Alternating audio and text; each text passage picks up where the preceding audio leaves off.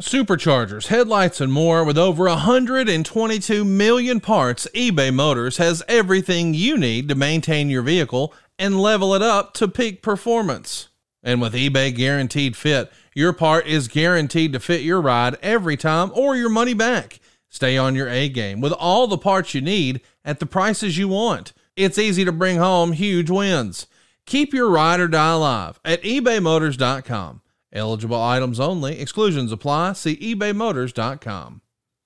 Another day is here, and you're ready for it. What to wear? Check. Breakfast, lunch, and dinner? Check. Planning for what's next and how to save for it? That's where Bank of America can help. For your financial to-dos, Bank of America has experts ready to help get you closer to your goals. Get started at one of our local financial centers or 24/7 in our mobile banking app. Find a location near you at bankofamerica.com/talktous. What would you like the power to do? Mobile banking requires downloading the app and is only available for select devices. Message and data rates may apply. Bank of America N.A., member FDIC. When you need mealtime inspiration, it's worth shopping Kroger, where you'll find over 30,000 mouth-watering choices that excite your inner foodie. And no matter what tasty choice you make, you'll enjoy our everyday low prices, plus extra ways to save, like digital coupons worth over $600 each week. You can also save up to $1 off per gallon at the pump with fuel points. More savings and more inspiring flavors make shopping Kroger worth it every time. Kroger, fresh for everyone. Fuel restrictions apply. From the territories to Titan Towers to TNA and all points in between, he's seen and done it all. And now he's here to share the real story behind wrestling's biggest moments, controversies, and characters. The MLW Radio Network presents Something to Wrestle with Bruce Pritchard. Hey, it's Conrad Thompson, and you're listening to Something to Wrestle With.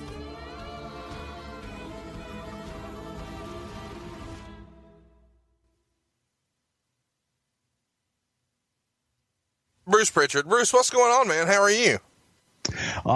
Just another day in paradise here by God and Friendswood, Texas. Well, I gotta say, I am looking forward to this week's show. I have to admit, a little peek behind the curtain. You have not felt good all week. You've had some health challenges where you were just, under the weather, and I have been busier than a one-armed paper hanger, so I have not been able to do nearly as much research on this show as I hoped, so we may actually have to circle back to this one if we can't get the 19 hours that this show deserves. It's Survivor Series 1990. I can't believe that we're finally here. It's Thanksgiving Day, November 22nd, 1990. We're at the Hartford Civic Center, and we're in Hartford, Connecticut. This is the fourth Survivor Series. Man, so much to talk about with here. Lots and lots.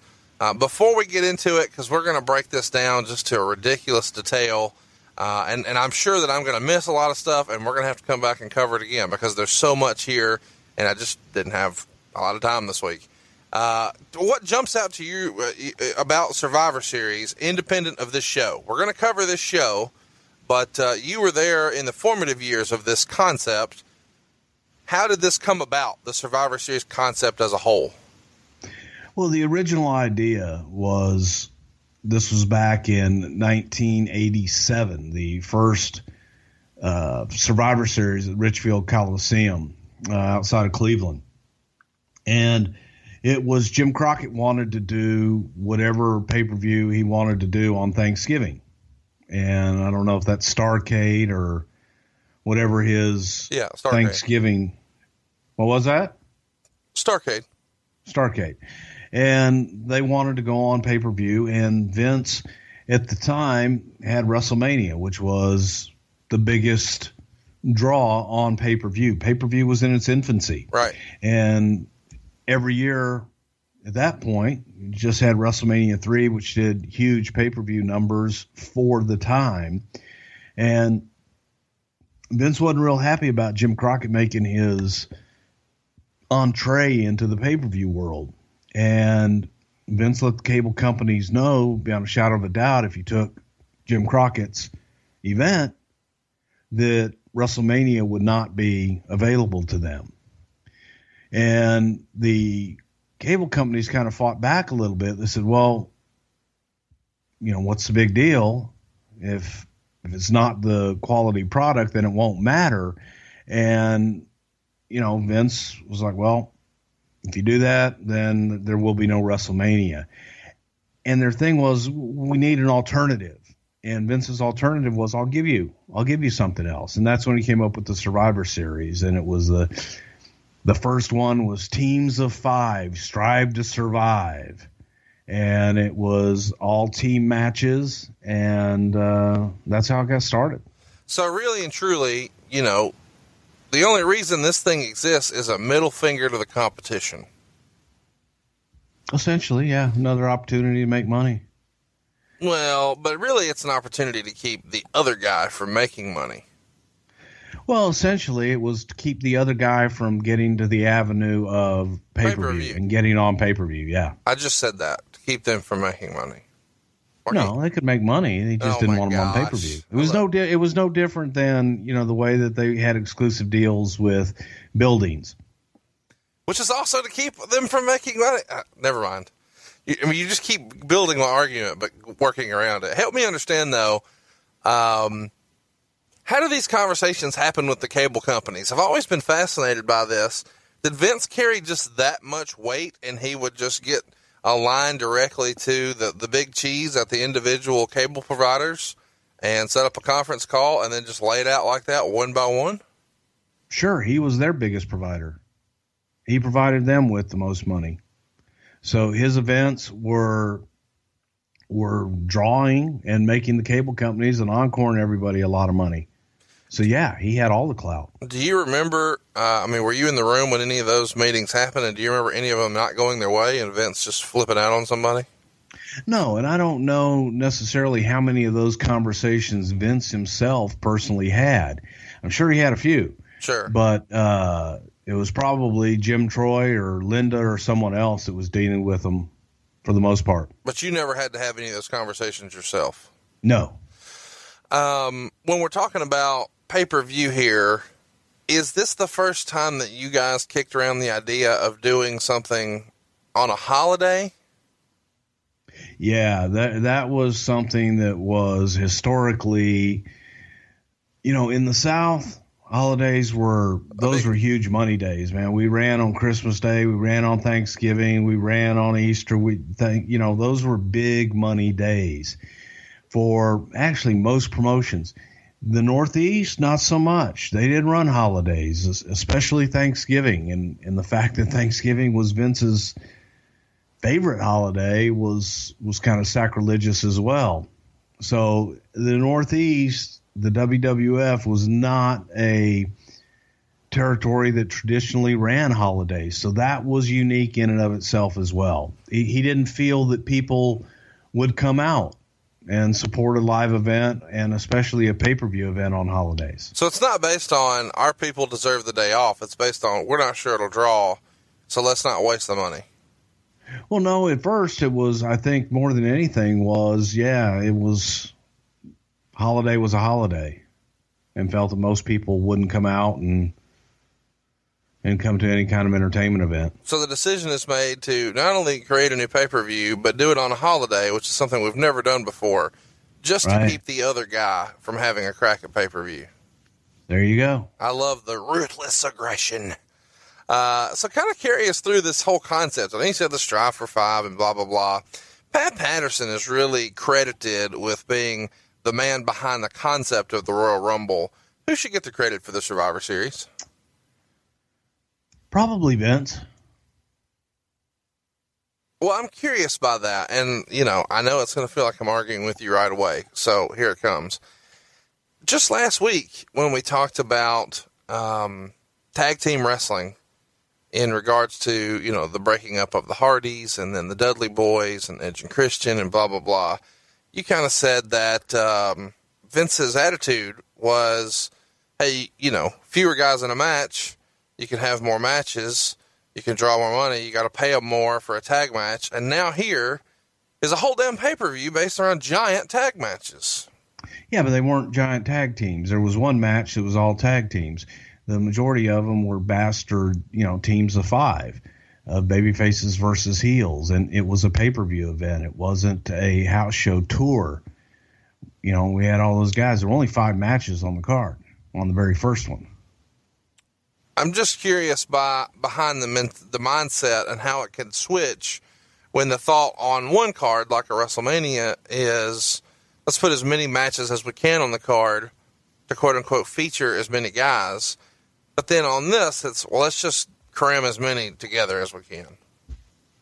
Well, again, there were only 5 matches, and there were 5 guys on each team except for the tag team match. And it was just, if you try to apply logic to Vince McMahon's thinking, then that's a whole nother, that's a psychologist level. Something I'm not qualified for. Okay, well, let's talk about kind of what was happening at the time, for pay-per-views at least. SummerSlam 1990, which would have been the previous pay-per-view. When you come into this, it's a pretty big card, or I'm fascinated by it at least. On top is the Ultimate Warrior taking on Rick Rude in a steel cage match. Really probably Rude's only big-time main event pay-per-view with the company in the WWF. Is that fair to say? Yeah, it was his first headline, yeah. I think it was his only from a pay-per-view standpoint. Probably. Hulk Hogan defeats Earthquake. This is the return. It's the big payoff from where Hogan, was out of commission and they brought in Tugboat and blah, blah, blah, which we've covered before. And he wins by countout at SummerSlam, which I thought was weird that was the big payoff. Randy Savage at SummerSlam 1990 beats Dusty Rhodes in like 2 minutes. Was the writing already on the wall in the summer of 1990 that Dusty's on his way out? He would finish up at the Royal Rumble 1991 as far as that being his last big pay-per-view. Did you guys already know by August, like handful of months here and he's done? No, it wasn't. Not yet. That was more a situation of getting Randy in the position to go with Warrior and just getting Randy moved up a little bit more and back in that top spot. Jake Roberts defeats Bad News Brown at SummerSlam 1990. Big Boss Man is a special guest referee. If you remember, they did a little skit back and forth with snakes and rats and all that. The Hart Foundation would defeat Demolition in the WWF tag match for the tag team titles. And that was 2 out of 3 falls. So that was kind of a big deal. And then interestingly enough, the dark match for SummerSlam 1990, Shane Douglas defeats Buddy Rose. And a lot of people, I don't think, even remember that was a thing, but it was. And the only reason I mention those is because some of that is going to be relative to what we're talking about here today. So let's start with the dark match. Again, Shane Douglas and Buddy Rose. Can you kind of help me understand how this happens? Like 2 back-to-back pay-per-views. It's the dark match. A lot of people don't even really remember that Shane Douglas was there during this time. Why didn't Shane have more of a run, as a young talent there in 1990? Because he's obviously working dark matches on pay-per-views, back-to-back, the same match. Do you remember anything about that at all? I don't, and I saw that on Twitter, people asking that question, and I have no clue at all, and I didn't even know till you just said it now. That was a dark match at SummerSlam 1990. So, I don't think there was that much thought really gone into it other than there were 2 guys that weren't booked on the pay-per-view that would have a hell of a match. Buddy Rose, if you're listening and you might be a younger fan and you don't remember this, was a really talented performer, a good worker, but he got heavier as time went on, and he did a blowaway diet skit with you guys. That was really some classic TV, and it's hilarious. And if you haven't seen it, you should go through it in your Google machine. It's worth a look. Whose idea was the blowaway diet, and what did you think about it? It was Buddy Rose's idea that he pitched us in a Denny's somewhere in middle America while we were sitting down at 2:00 in the morning having a late night meal. And Buddy came over to us and told us his idea of the blowaway diet. And Vince liked it so much that booked Buddy in to come on in, and we shot the commercial. It's phenomenal. If you've never seen it, the gist is I don't even want to ruin it. Just throw in your Google machine. It's worth a look. It's one of the most hilarious things I think ever in wrestling. What did you think of Buddy Rose as a performer, and what did Vince think? Because so often we hear that Vince is a body guy and this and that, and you know, you've kind of done impressions about, oh, he's so fat or whatever. But now he's, you know, Rose is approaching this tongue in cheek. Is this something Vince is into? This almost seems like a Vince idea. What part? The blowaway? Yeah, just to really ridicule the fat guy. I mean, had somebody smartened Buddy Rose up that, hey.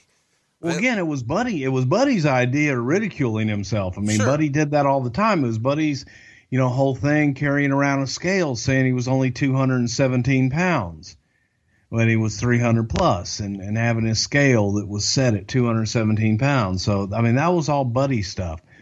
Buddy Rose was an extraordinary performer, and he was a huge main eventer in the Northwest and in Portland, Seattle for Don Owens promotion out there.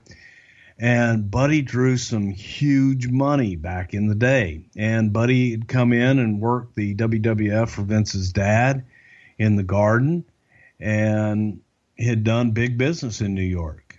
So it was just, you know, time took its toll. And Buddy had put on an awful lot of weight at that time, and it just, you know, he wasn't the worker that he was in his younger days. Well, go check it out if you aren't familiar with it. The Buddy Rose Blowaway Diet is worth a peek. So let's talk about actually getting to this show. Kind of catch me up, you know, to this Thanksgiving piece of business. Who breaks it to the boys? Hey guys, you're not going home for Thanksgiving this year. I have no idea. It was probably just something they got their booking sheets and saw they were working on Thanksgiving.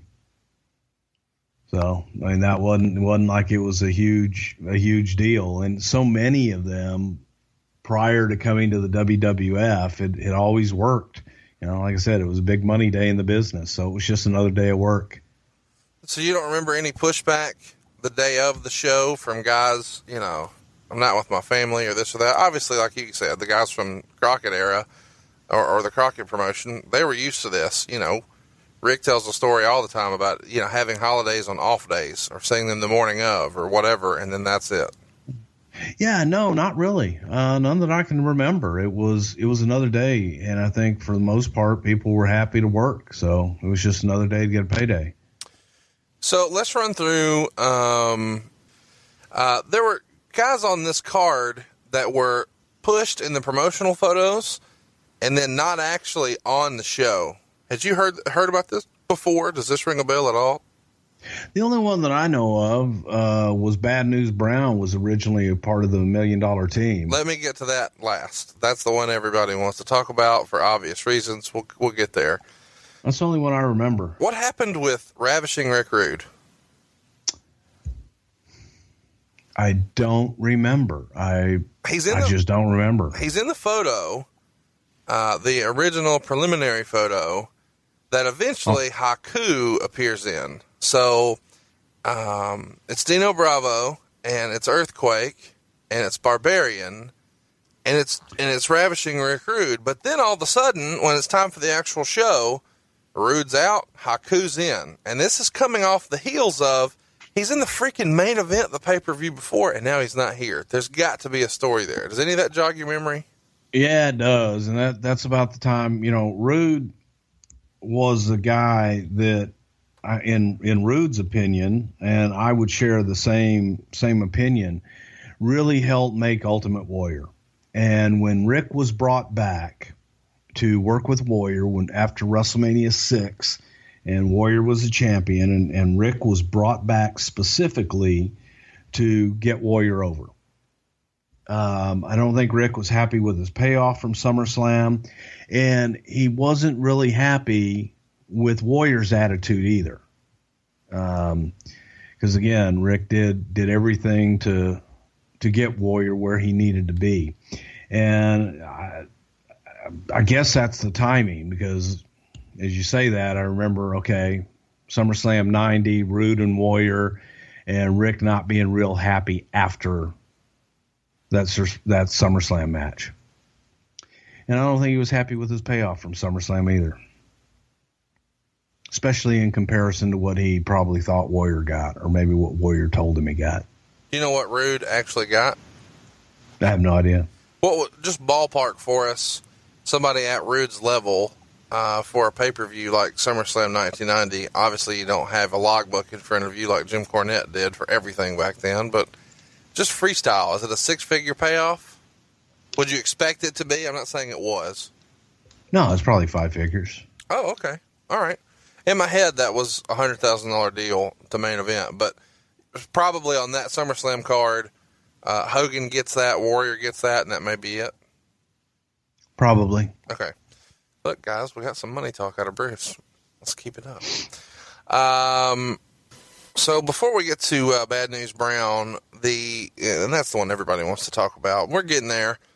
Akeem is on the original promotional photos as a heel here with Sergeant Slaughter and the Orient Express. And, of course, we know that Slaughter is getting tuned up for his WrestleMania 7 American Trader concept. So he's tagged with a couple of Japanese guys. I get that.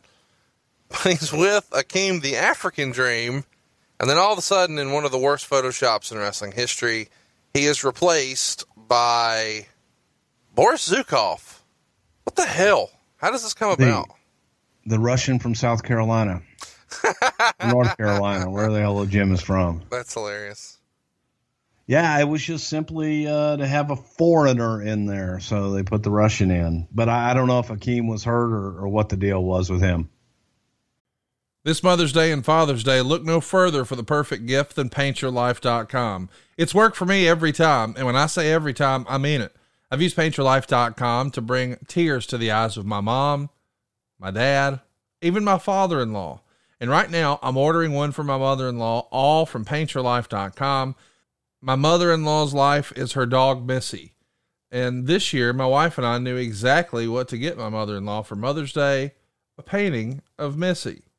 It really is that simple, too. All we needed was a picture from our phone. Boom, we're up and running. You see, PaintYourLife.com can really create a hand-painted portrait to fit almost any budget. And it's the perfect gift for your mother, your father, or both. I've used it, as I said, on almost every person in my life. I've given these to my wife. I've given it to my cousin, my mom, my dad, my father-in-law. If I'm looking to give a truly meaningful, personable gift, I know the PaintYourLife.com has my back. And they're going to make it easy. You can go ahead and start the entire process in less than 5 minutes. And what's really cool about PaintYourLife.com is they can even combine photos. Maybe you want to put two people who never met in one of your favorite vacation spots. You can do that. Just upload the photos. Bam, you're good to go. Maybe Grandpa never got to meet his grandson. With PaintYourLife.com, that can become a reality. You can put people and places together, even if they've never been there. You pick the artist, you pick the medium. Do you want oil, acrylic, watercolor, charcoal? You can even go ahead and pick out an awesome frame. The whole process to get started, as I said, takes less than 5 minutes, and you can actually get your painting in as little as 2 weeks. But you work hand in hand with the artist to get every detail perfect. If you're looking to get those waterworks going, to have your mom or your dad tear that paper and just almost be overcome with emotion, that's what I got, and I've never gotten that reaction to a gift card. You can give the most meaningful gift you've ever given at PaintYourLife.com. There's no risk. If you don't love the final painting, your money is refunded, guaranteed. And right now, as a limited time offer, get 20% off your painting. That's right, 20% off and free shipping. Now, to get this special offer, just text the word WRESTLE to 87204. That's WRESTLE to 87204. Text WRESTLE to 87204. Paint your life. Celebrate the moments that matter most. Message and data rates may apply. See PaintYourLife.com/terms for details. So lately, I've been on a mission to change the way people view their finances and to encourage people to overcome obstacles and adversity. It's just more and more important to me every day. So I've teamed up with the folks at LifeSurge. LifeSurge is a one-day faith-based event where you'll walk in hungry for success and you'll leave ready to build your resources to leave an impact on others.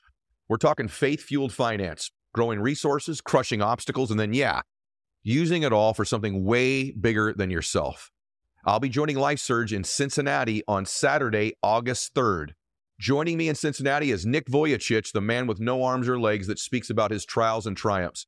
Soul Surfer and author Bethany Hamilton, Duck Dynasty's Willie Robertson, and author and pastor Craig Groeschel, star of CNBC's The Prophet Marcus Lemonis, and Bethel Music. That's Life Surge Cincinnati on Saturday, August 3rd. Tickets are on sale exclusively at lifesurge.com. I hope to see you there. So, just no recollection of why he would have left at all. It seems like he finishes up in October, and then he's out of the company.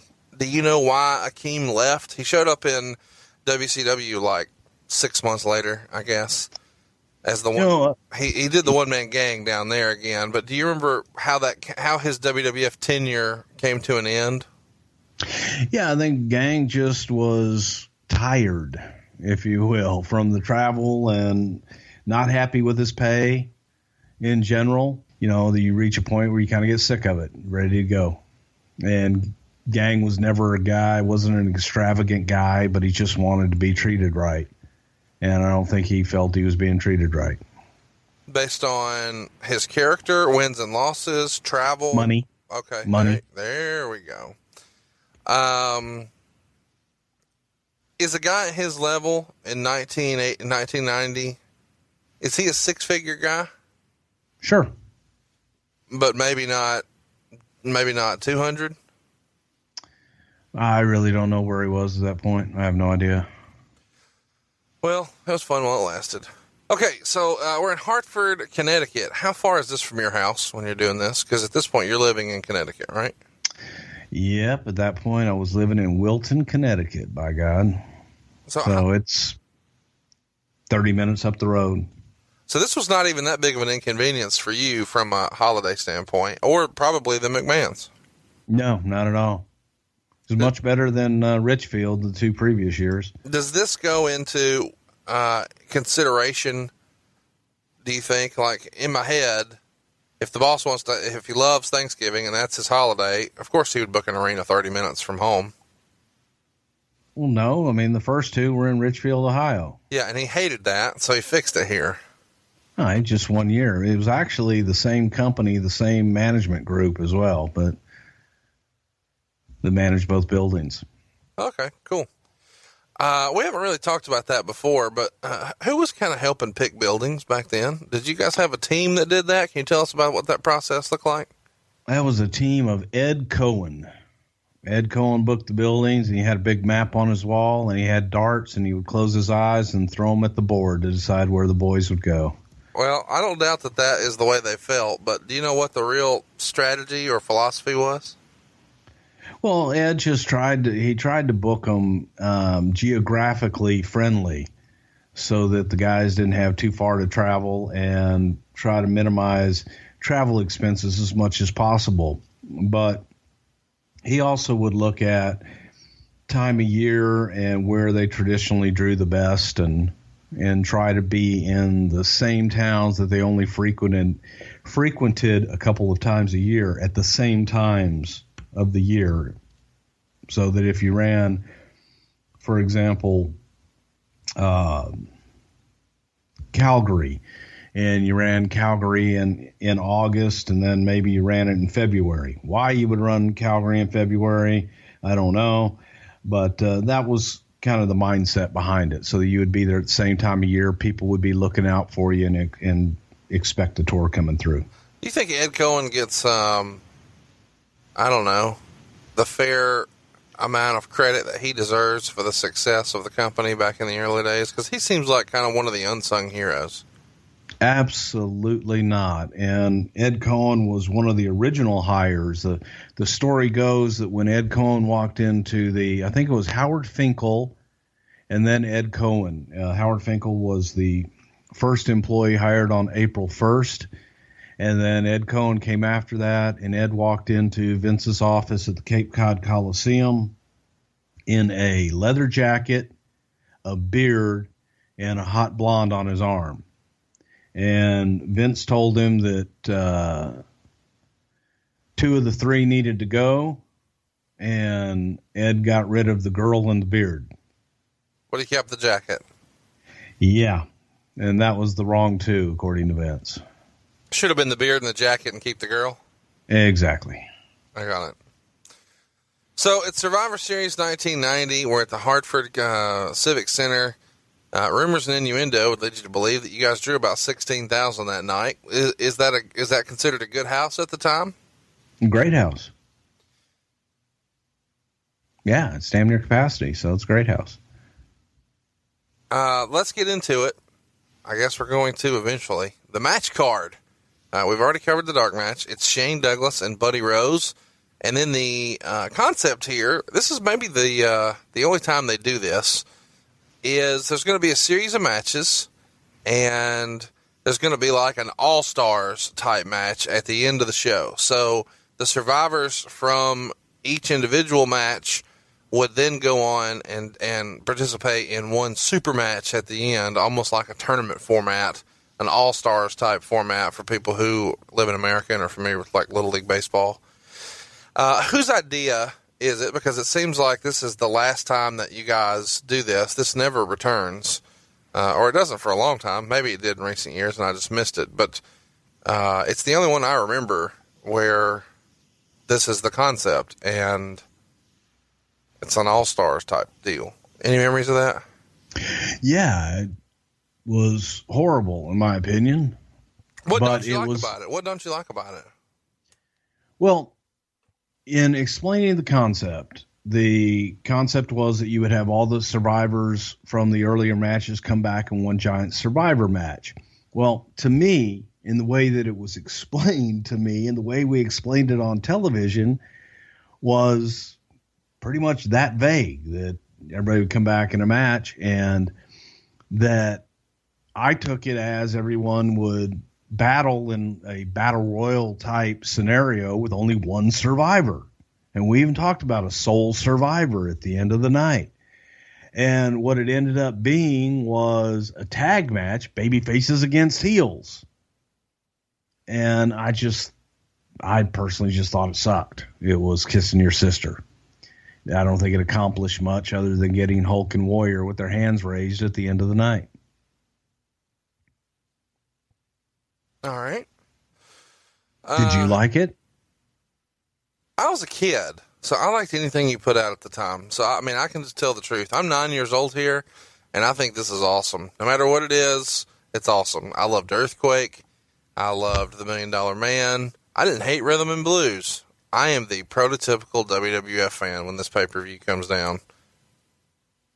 Okay, cool. That's good to know. Yeah. So I'm gonna be, looking at this show pretty favorably. And one of the things that everybody, kind of remembers about this show is the concept of it being all the Warriors on one team. And what I mean is the Road Warriors, even though you can't call them that, they're here and they're tagging with the Ultimate Warrior, who is, I guess, the only warrior allowed, and the Texas Tornado, who was nicknamed the Modern Day Warrior. And they defeat the Perfect Team, which is Mr. Perfect, Demolition Axe, Demolition Smash, and Demolition Crush. And they have two heel managers in Bobby Heenan and Mr. Fuji. So catch us up about how this collaboration of the Ultimate Warrior and the Legion of Doom and the Texas Tornado, and they're all on the same team, and they all kind of have that common thread of the Warrior nickname. Well, for the most part, I mean, all the matches they tried to be matched up with issues. And Ultimate Warrior was Ultimate Warrior, but the Legion of Doom had an issue with Demolition. And Tornado and Perfect had an issue at the time. And, then there was just Ultimate Warrior, who could be the leader and be the Warriors. And I'm sure, without having to come out and say it, without a doubt, you had all the Warriors there, as you said, on one team. And watching this match, it just brought back the memories of how god-awful that the Ultimate Warrior was in the ring, bell to bell, and how great Mr. Perfect was. God, Perfect was incredible. And he made anybody that he was in the ring with look like $1 million. And also just, watching this, it made me just reminisce on what an ungodly, incredible athlete that Kerry Von Erich was. Well, yeah, he looked like $1 million here. Maybe one of the best bodies in the business at the time. I don't know that can even really be argued. But even with one foot, he's held his own in there, and just unbelievable athleticism. I mentioned this Warrior thing because the Warrior wrestles this night with words on the back of his trunks that say "The Only Warrior." And, looking back now, knowing that Vince probably made the Road Warriors change their name because we already have Warriors, pal. We already have a Warrior, pal. And calls them Legion of Doom. And, Kerry was the modern day Warrior. Is this a rib? Is this a dig? Is there any thought put into him putting on his trunks "The Only Warrior"? Does anybody pay any attention to this, or is this just fans like me? I think it's just fans like you. And the Ultimate Warrior, clearly. And the Ultimate Warrior, obviously, yeah. But, you go back to the Road Warriors and Legion of Doom. The Legion of Doom was something that Vince could own. Right. And it was different than what they went by in WCW. And with, Kerry, they own the Texas Tornado. So it was simply a licensing and IP deal. That's why he changes most people's names. It's a little interesting to me, too, just how much the business has changed when you go back and you watch this, because there are 8 participants in the match, and 6 of them have paint on their face. 6. That's a lot. Yep. No, wait a minute. Yeah, you're right. Okay, I'm sorry. I was going to say, no, there were 3 Demolition, but yeah, there's 6. Yeah, 3 plus 3. Do. This is the only time that Demolition face the Legion of Doom in a pay-per-view match. Feels like a missed opportunity. Am I wrong? Probably so. I'm probably wrong, or it's probably a missed opportunity. No, I think it's probably a missed opportunity. It's just one of those things, I guess, that didn't really ever line up. And, the other thing that I found unique about it is if you go back and you look at the graphics for the match itself, all the Demolition guys are wearing black masks. And that was just that struck me as, wow, that's strange. Well, they probably did that in my head to differentiate themselves from the Road Warriors. Am I wrong? Well, yeah, because they still wore their face paint and everything, but the graphics for the match itself, they were wearing complete black masks. It was just strange. It was in the promotional material beforehand. They had their face paint and their normal Demolition look. But in the graphics before the match, in the very top of the show, they were wearing all black masks. On the actual video cassette, they are wearing paint, and everybody's in their full paint here. This feels like Bill Eadie's last show with the company. Do you remember? He's suing them today. He's had on and off lawsuits with them ever since. But his last appearance with the company, as far as I know, is here at Survivor Series 1990. Do you know where this kind of came about? It seems like they formed a threesome, so to speak, with Crush at the previous pay-per-view, SummerSlam 1990. And the rumors and innuendo would have you believe that Bill Eadie had taken a backstage role with the company because he just wasn't in the best of health. Maybe there was a heart problem or something like that. But some of that has been debated, and there's also been, discussion that there was an issue with him after WrestleMania 6 when you guys did that big tour in Japan, and he wasn't feeling so well.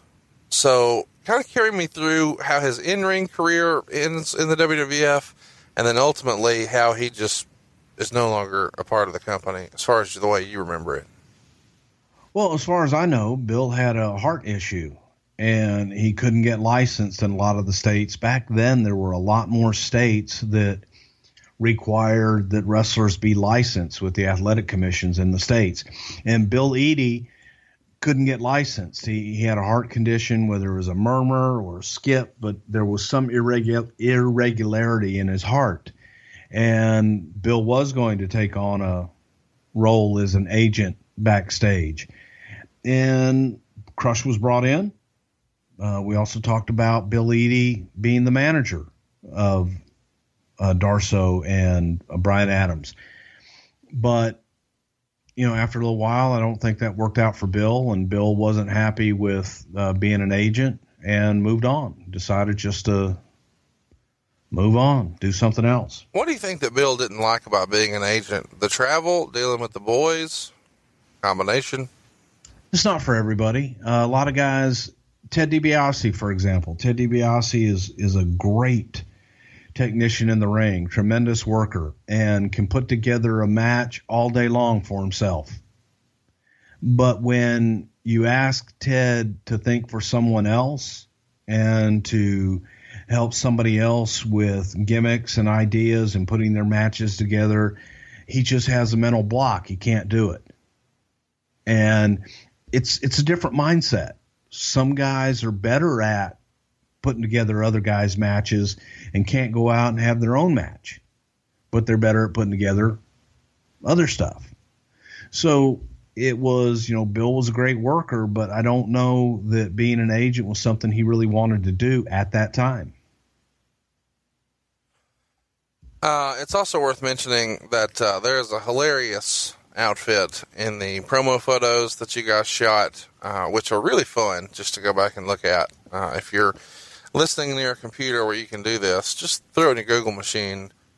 What the hell is Kerry Von Erich wearing here? It looks like a Chippendales outfit.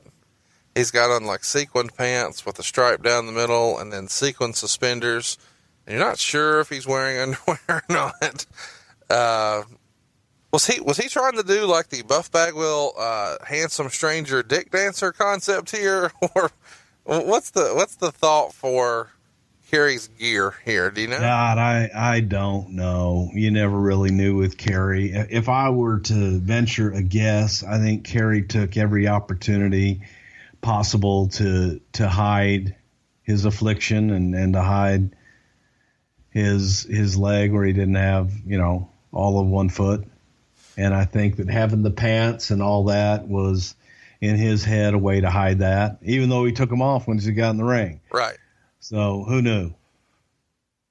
Did the Warriors have the Legion of Doom around there? Did they have any sort of issue, as far as you know, working with Demolition? Was there any heat there? I know they had worked together in other territories and different concepts, but the rumors and innuendo would have you believe that there was some heat with them stealing their gimmick. And I don't think it's a ripoff of the gimmick, and we'll talk about Demolition at another point, I'm sure. But in this particular instance, but since this is their only pay-per-view match, do you remember there being any sort of issue or heat? No, never ever that I remember. Hawk and Animal were pros, my opinion, my experience, and I don't remember them having any problem whatsoever, especially because they were always made to look good against Demolition. So no, not that I can remember. If anything, Powers of Pain were more the Road Warrior ripoff than Demolition. Yeah. Mr. Perfect here loses in this match. He is pinned by the Ultimate Warrior, and not too long. He had been around for a while, and he really had a perfect streak. He hadn't lost. And then he finally loses one-on-one for the very first time at WrestleMania 6, which would have been in Toronto earlier this year, where Warrior wins the belt. So he's just, 6 months after this here. Is he still being protected here by being the last guy out? And do you think there were plans, or at least talks, of putting him in the main event spot? Or was he always looked at as kind of the gatekeeper for, if you can beat Perfect, you're in the main events, but otherwise, you're going to be underneath? Kurt was, I think, always a main eventer. And when, why there was never a huge program with Kurt and Hogan, I couldn't tell you. But, Kurt was that guy, man, that you put him on the card, no matter who he was in the ring with, he would have the best match on the card. And in this instance, again, I'm watching it and watching Warrior doing his stuff that he would do with an enhancement talent to these other guys that are top guys. And it just looked silly. It was bad, but Kurt at least made it plausible, and Kurt did his best to make everything Warrior did look as good as it possibly could look. So, as far as Kurt, I thought he was a main event guy, and he was one of those guys that was cursed by being a great worker, because he would be the guy you would put in to get other people over. Dolph Ziggler type position. Yeah, basically. It's a shame that that's, a correlation that so many people see. I mean, right off the top of my head, that's who I think of. It's a curse. I'd put Owen Hart in the same category. Just to piss people off, let's skip the next match for a minute. We'll come back to it. We'll go to the match after that. The Visionaries, which is going to be Rick Martel, the Warlord, Power and Glory, which is consisted of Hercules and Paul Roma. They'll be seconded by Slick, and they're going to take on the Vipers, which is Jake Roberts, Jimmy Snuka, and the Rockers, Shawn Michaels and Marty Jannetty. In the promo photo, which I'm going to continue to reference all day. So if you're already annoyed by that, buckle up. These are hilarious to me, and I'm fascinated by this giant, it looks like a hookah that Rick Martel's carrying here. And it says Arrogance on there, and it's painted, and he still has it today. I saw a recent photo of him with it. Is this your hookah? Atomizer. It looks like a hookah. Are you looking at the right thing here? Oh, wait a minute. No, I'm not looking at anything. I don't have a picture on mine. We're doing a podcast. You're in front of a computer. Yeah. Throw it in your Google. But what are you looking at? I've got it blown up here. You have a picture of him next to Slick, Power and Glory, and the Warlord in front of you right now. I do. What is that in his I hand? can't tell. It's too damn small on my computer. That was the one that he had a pump like an old-fashioned perfume bottle. Looks like a fucking hookah, man. Well, it might have been used as that in a previous lifetime, but... In my head, that's out of Bruce Pritchard's personal collection, and you're just kayfabing us right now. Easy, Tiger. Maybe it was Clint from Hershey's. Maybe. Well, you're looking at this photo right now. These ridiculous sunglasses on Power and Glory. Is this something that the company draws up here? No, this was kind of before the company drew up everybody's gimmicks per se for everyone. And this was something that Paul Roma and Hercules came up with themselves. Now, the Warlord, the little W and that whole look was something the art department came up with. And so it's their gimmick. I mean, Warlord's deal is like half Phantom of the Opera,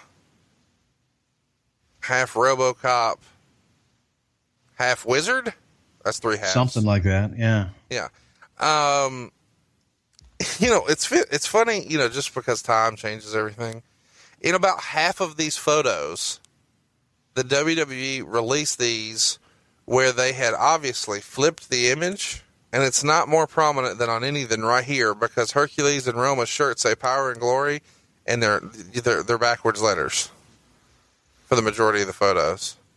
Yeah, they were probably facing the other way, and then on the other side. Well, you can see, if you look hard enough, you can see photos where it's accurate.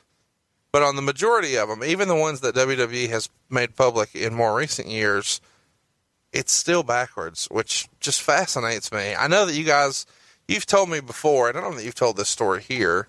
And what was the word you used when you would talk about how before a poster was released or something like that, they would kind of cut and paste empty seats to look full, and they would patch up Hogan's hair to make it look fuller? It was called Cytexing. That's amazing to me that was such a thing, and kind of carry everybody through how that process looked and how much it cost and how long it took. Seeking the truth never gets old. Introducing June's Journey, the free-to-play mobile game that will immerse you in a thrilling murder mystery. Join June Parker as she uncovers hidden objects and clues to solve her sister's death in a beautifully illustrated world set in the Roaring '20s. With new chapters added every week, the excitement never ends. Download June's Journey now on your Android or iOS device, or play on PC through Facebook Games. Afford Anything talks about how to avoid common pitfalls, how to refine your mental models, and how to think about how to think. Paula, while certainly you can mess up on $1 million a year, it is far less likely than it is on $30,000 a year. Right. I would meet wonderful people that were struggling with a budget that was super tight. It was 100% you need to make more money. Make smarter choices and build a better life. Afford Anything, wherever you listen. Wow, it was expensive. It was before the days of photoshopping, and there were, mandates that you didn't show pictures that had empty seats in an arena, and if there were empty seats that were visible in any still photos, they would take people and put them in chairs and recreate the sections around them. And back when Hulk's hair was thinning, they would actually draw on hair onto the top of Hulk's head. How much would you pay to draw? I always ask money questions. How much would Vince have to pay to get Hogan new hair drawn in on a poster? Well, for one magazine, the Cytexing bill was about $10,000. And that's when Vince realized it and blew a gasket. So he just wanted it done, and you guys were getting it done, but there was no regard for cost until he found out, and then he said, screw it, he's bald. Exactly, yeah. And then I told him how long it took to edit one of his matches so that we never saw the top of his head. You did that too? Oh, yeah. How much would it cost to fix a match? Well, it cost in time. I mean, obviously everybody worked for us, but, where you would normally spend 30 minutes editing a match, they would spend hours editing a Hulk match. To have the different right angles so you couldn't really see. Oh, yeah. You didn't see the top of his head. That's amazing. You're telling me. Do you remember? It was insane. Were you there when they switched to HD? Yeah. We got to talk about that one day because there has to be some funny stories with that. But let's get back to Survivor Series 1990. Power and Glory. Hercules and Paul Roma. Anything interesting to mention about those guys here? No, you know what? I mean, I watched this match and I thought it was a hell of a match. I fully expected for Warlord to just, not be able to measure up with everybody else that was in the ring. And they kept it simple. They kept him doing big man, strong man stuff. And he held his own in there. But, good God, look at the talent in there. Rick Martel, Hercules, Snuka, Jake, the Rockers. And even then you could see Shawn Michaels was just in a whole nother league. But again, you got Martel, who is great, Jake.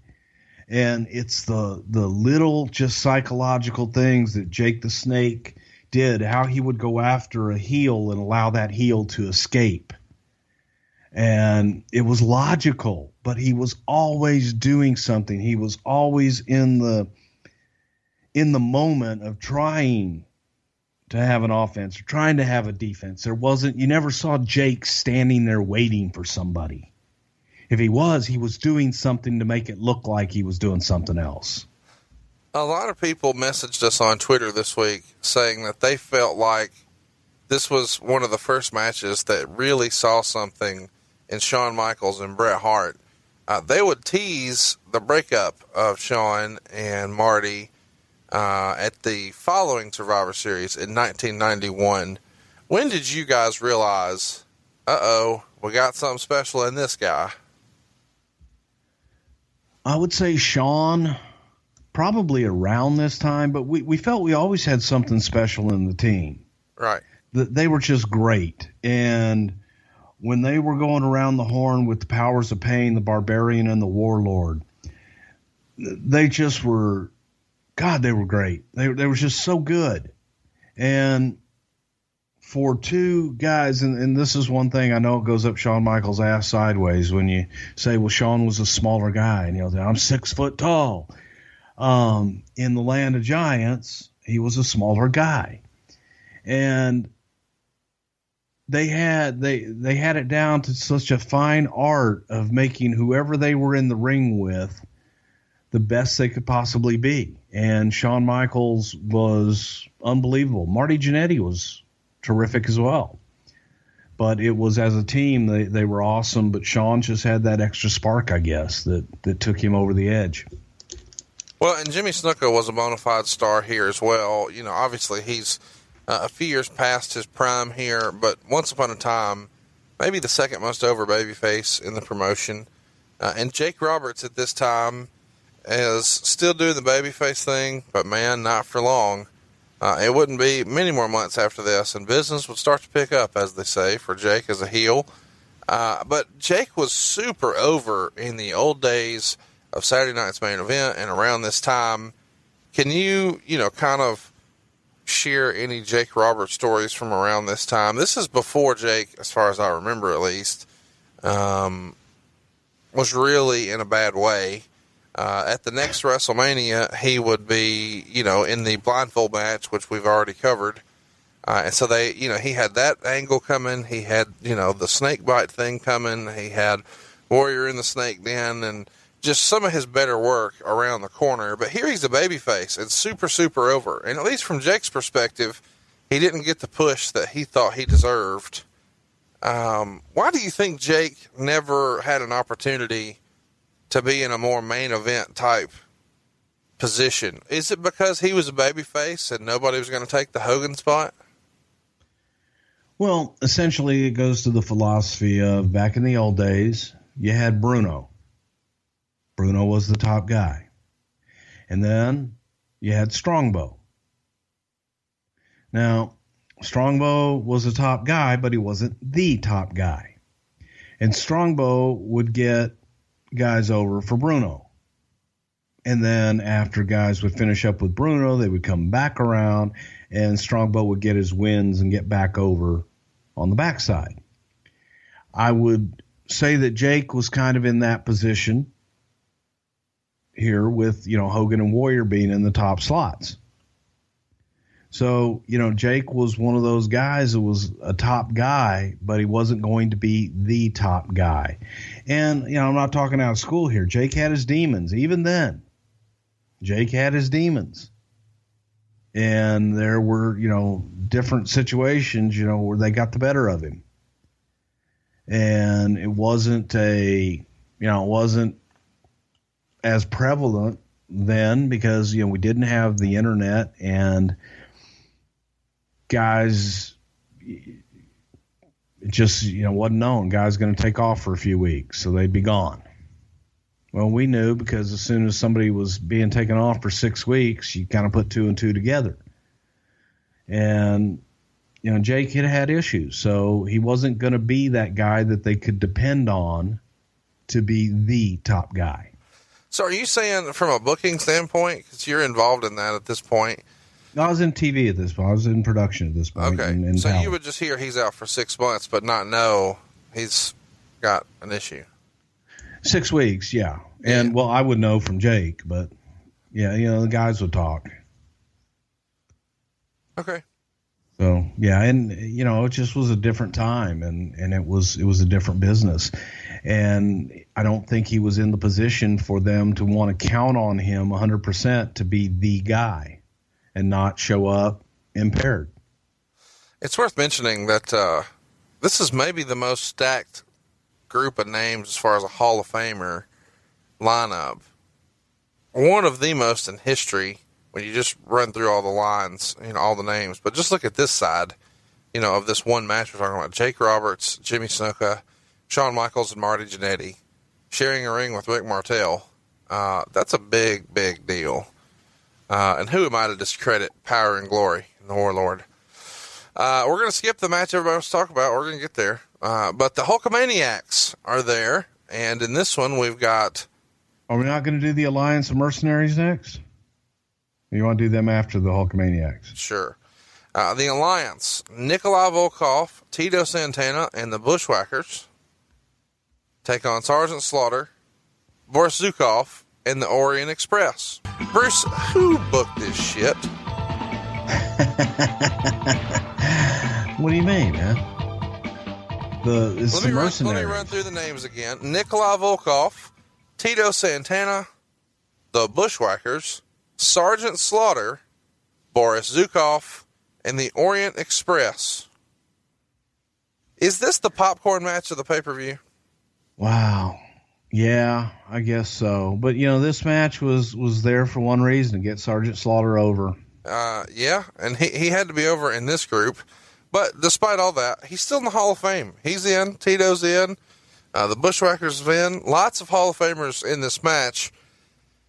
The story being told here is we've just got to put over Sergeant Slaughter strong, correct?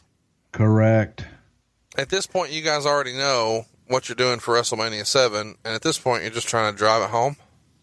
Yeah, we got a good idea. I mean, Sarge was hot and everything was going on, and it was just a way everything else was fairly well set.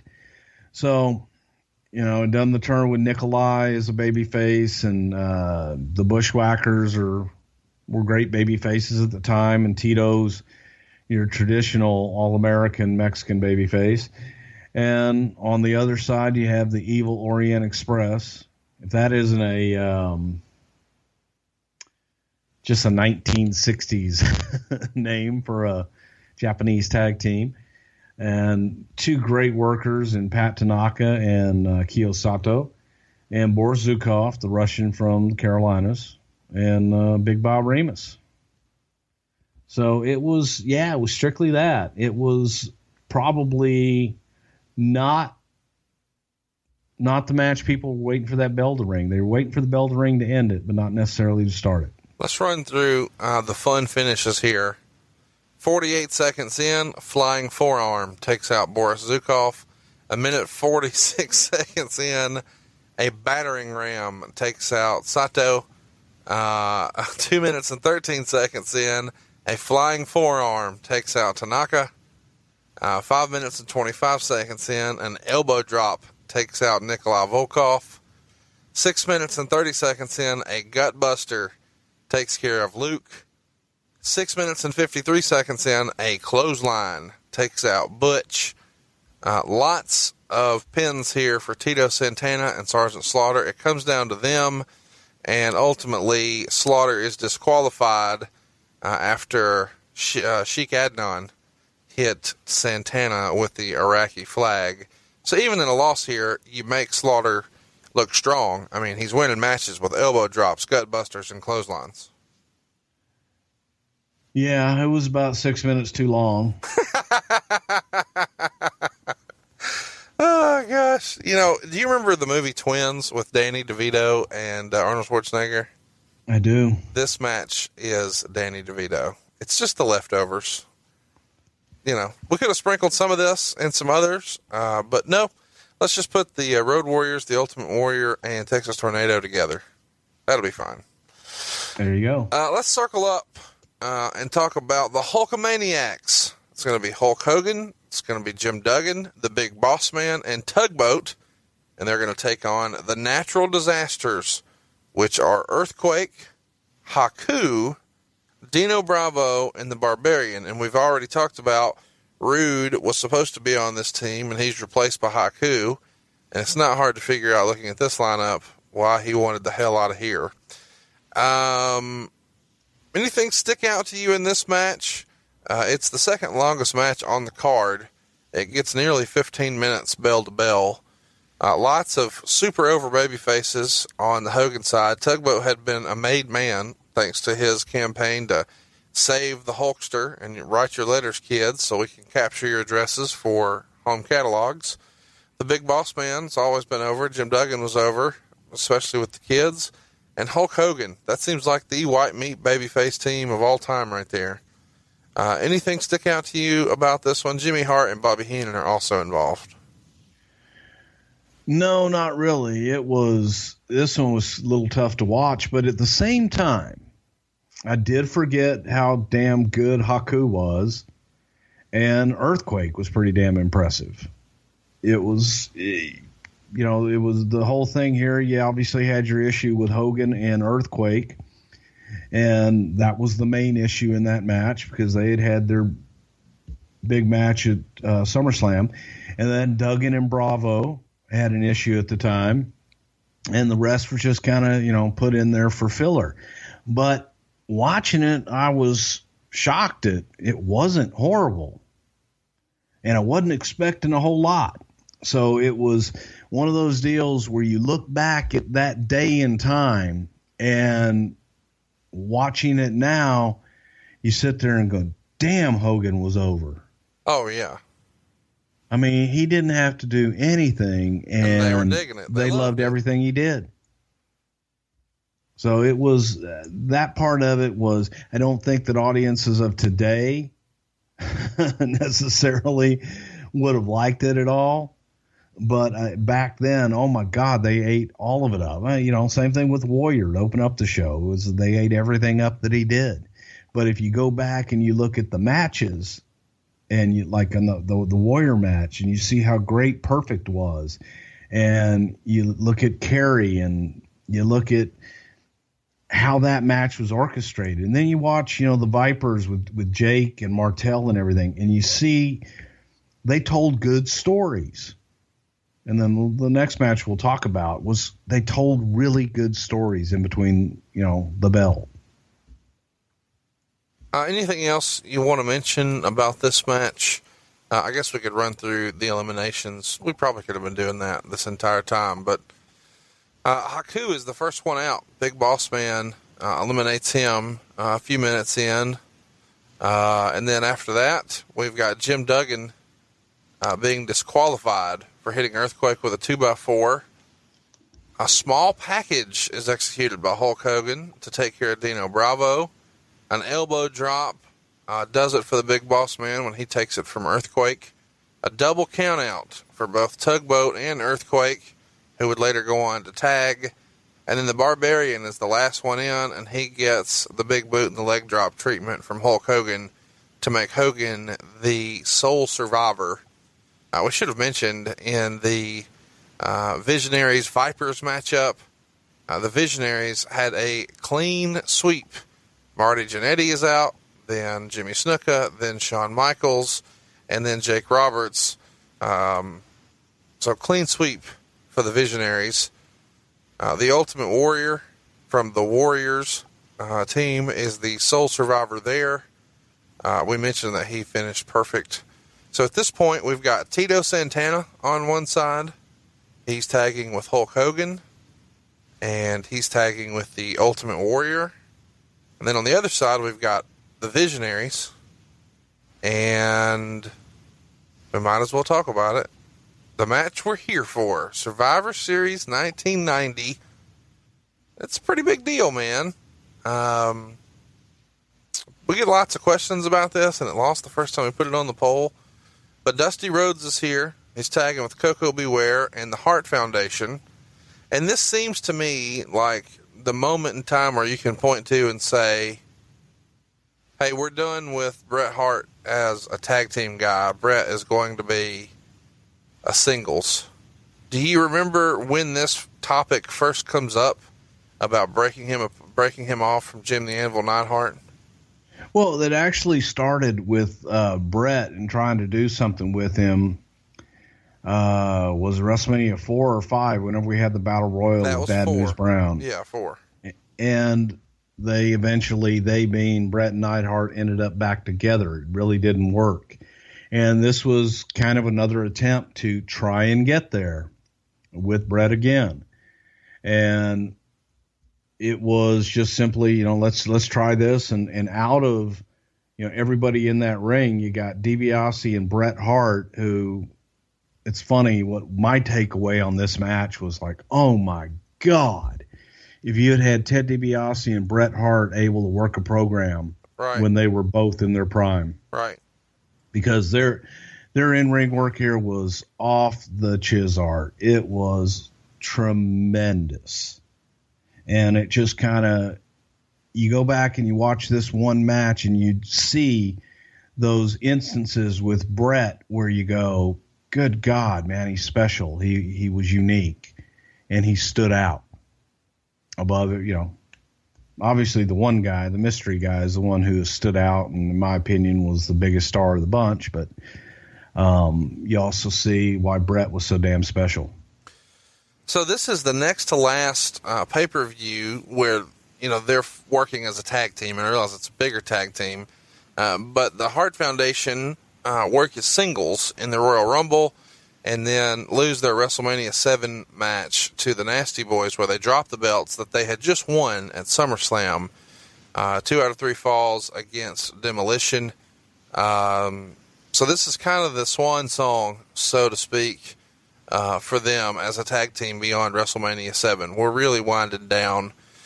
Koko Beware is also in this, one of the more colorful characters. We've talked about him just briefly in the past. And then Dusty Rhodes is here, and Dusty is winding up. We just talked about how he had just a 2-minute match at SummerSlam 1990 against Macho Man, and after this, he's going to work the Royal Rumble in 1991, and then he's out of here. Do you remember, anything in particular about Dusty in regards to this match? Well, I got some tweets on the Twitter machine talking about why Dusty wasn't wearing polka dots. Dusty actually was wearing polka dots in this match. They were red. They were red, and they were strategically placed on the side of his trunks. They weren't all over his trunks. And he didn't wear his polka dot poncho that he normally wore out, or the tank top that he wore sometimes.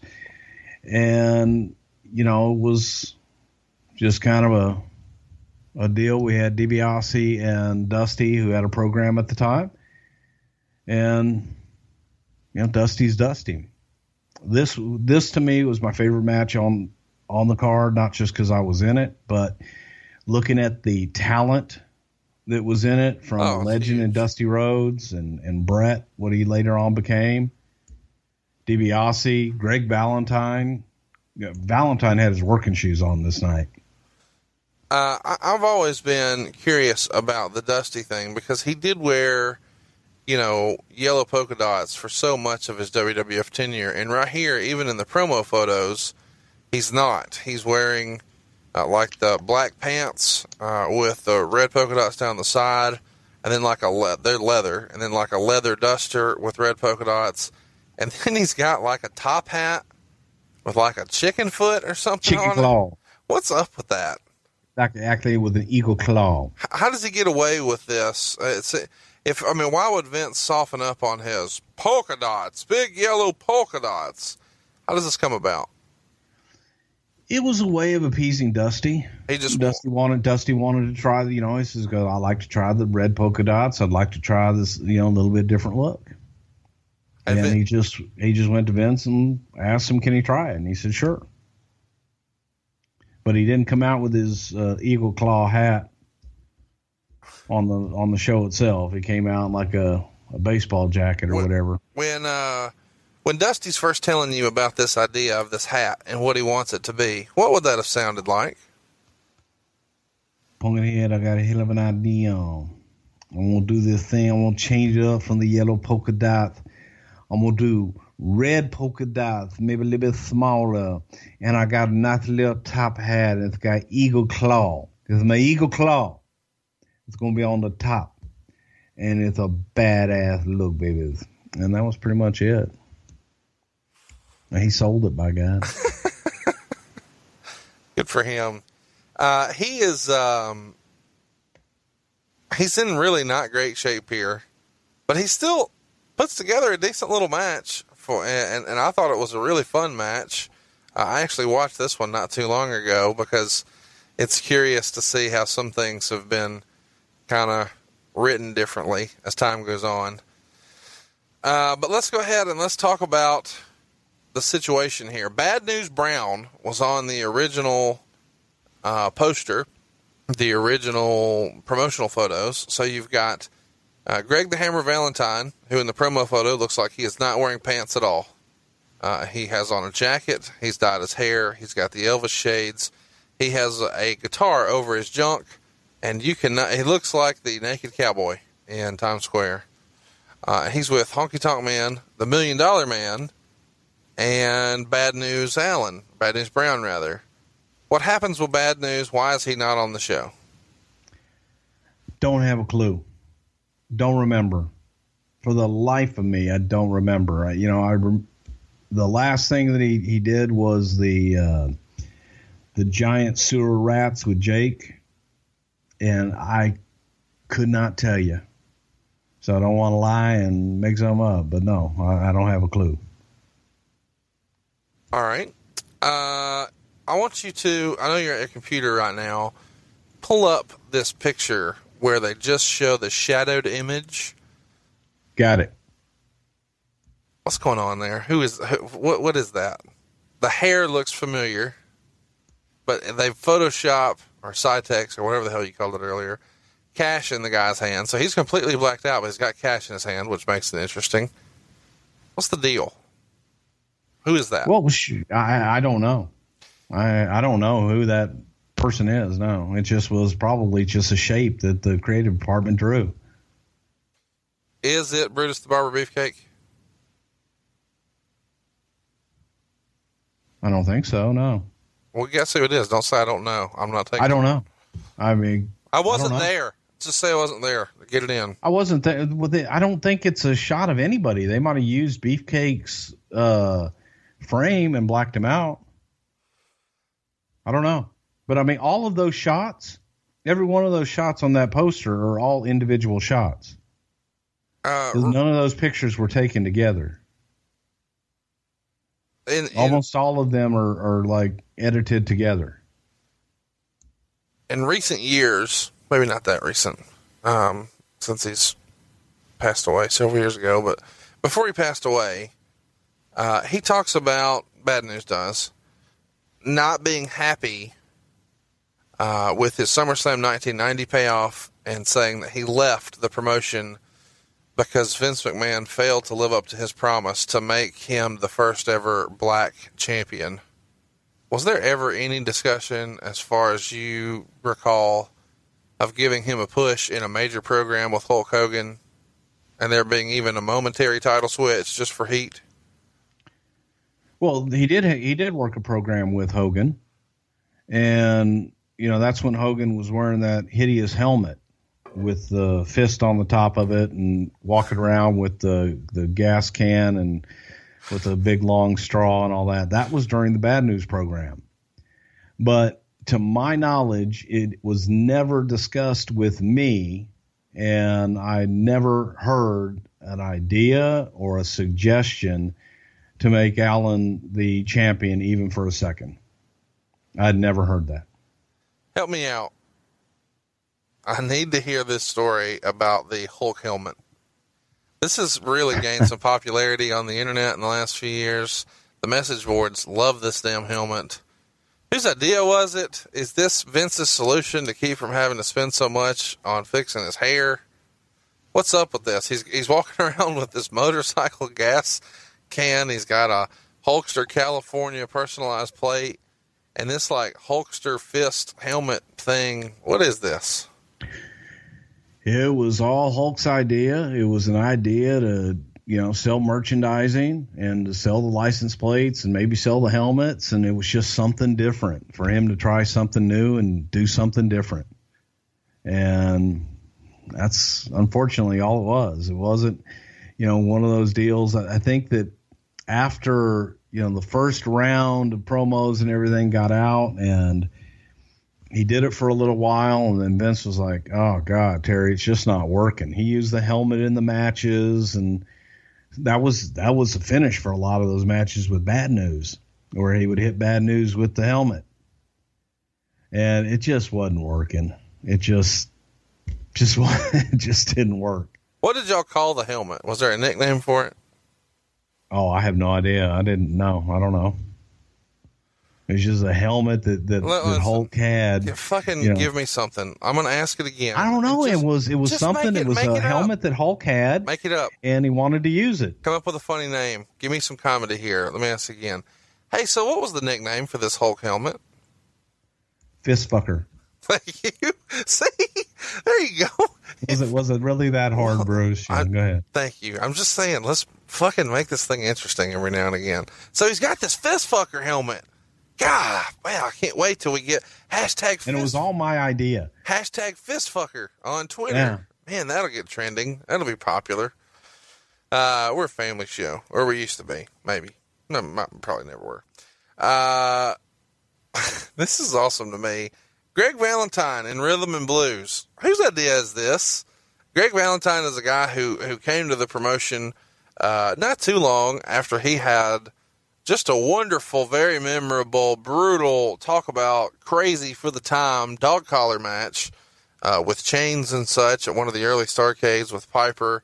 And now he's here and bringing a guitar to the ring and just piggybacking the Honky Tonk Man. It doesn't feel like it's necessarily up his alley, but getting a bigger check is, so he's here. Carry me through whose idea that was and how that came about. Well, I'm pretty sure it was Vince's idea, and it was simply something to give Greg more personality and to change up, Greg the Hammer Valentine with the blonde hair, and his promos weren't the greatest in the world. And it was something to liven him up a little bit and give him a little bit more personality. Put him with Honky. Greg could be the workhorse, and Honky could be the entertainment, and they could do their thing. But Greg hated it. Oh, he hated it. On just every level. He fought doing his hair up until the very last minute, and they dyed his hair at TV and had the jacket there for him and the whole 9 yards, and he pretty much half-assed it, throughout the whole gig. But it was a way, it was to give him a little more longevity and to do something different with Greg the Hammer Valentine and be Rhythm and Blues with Honky. He could always bleach his hair back and go back to being Greg Valentine, but for the time, give that, a little rest. Well, I enjoyed seeing him walk to the ring this day and look right at the camera. You could tell he could not give one fuck about being there or doing this. It was phenomenal. He hated it the whole time. Can't say I blame him necessarily. Ted DiBiase here is going to introduce the world to something that they weren't really ready for. I don't think anybody was. Nobody knew what to expect here. And this is our opportunity to talk about it in long form. So we're going to do it. He introduces, brought to the ring by his manager, Brother Love, Kane the Undertaker.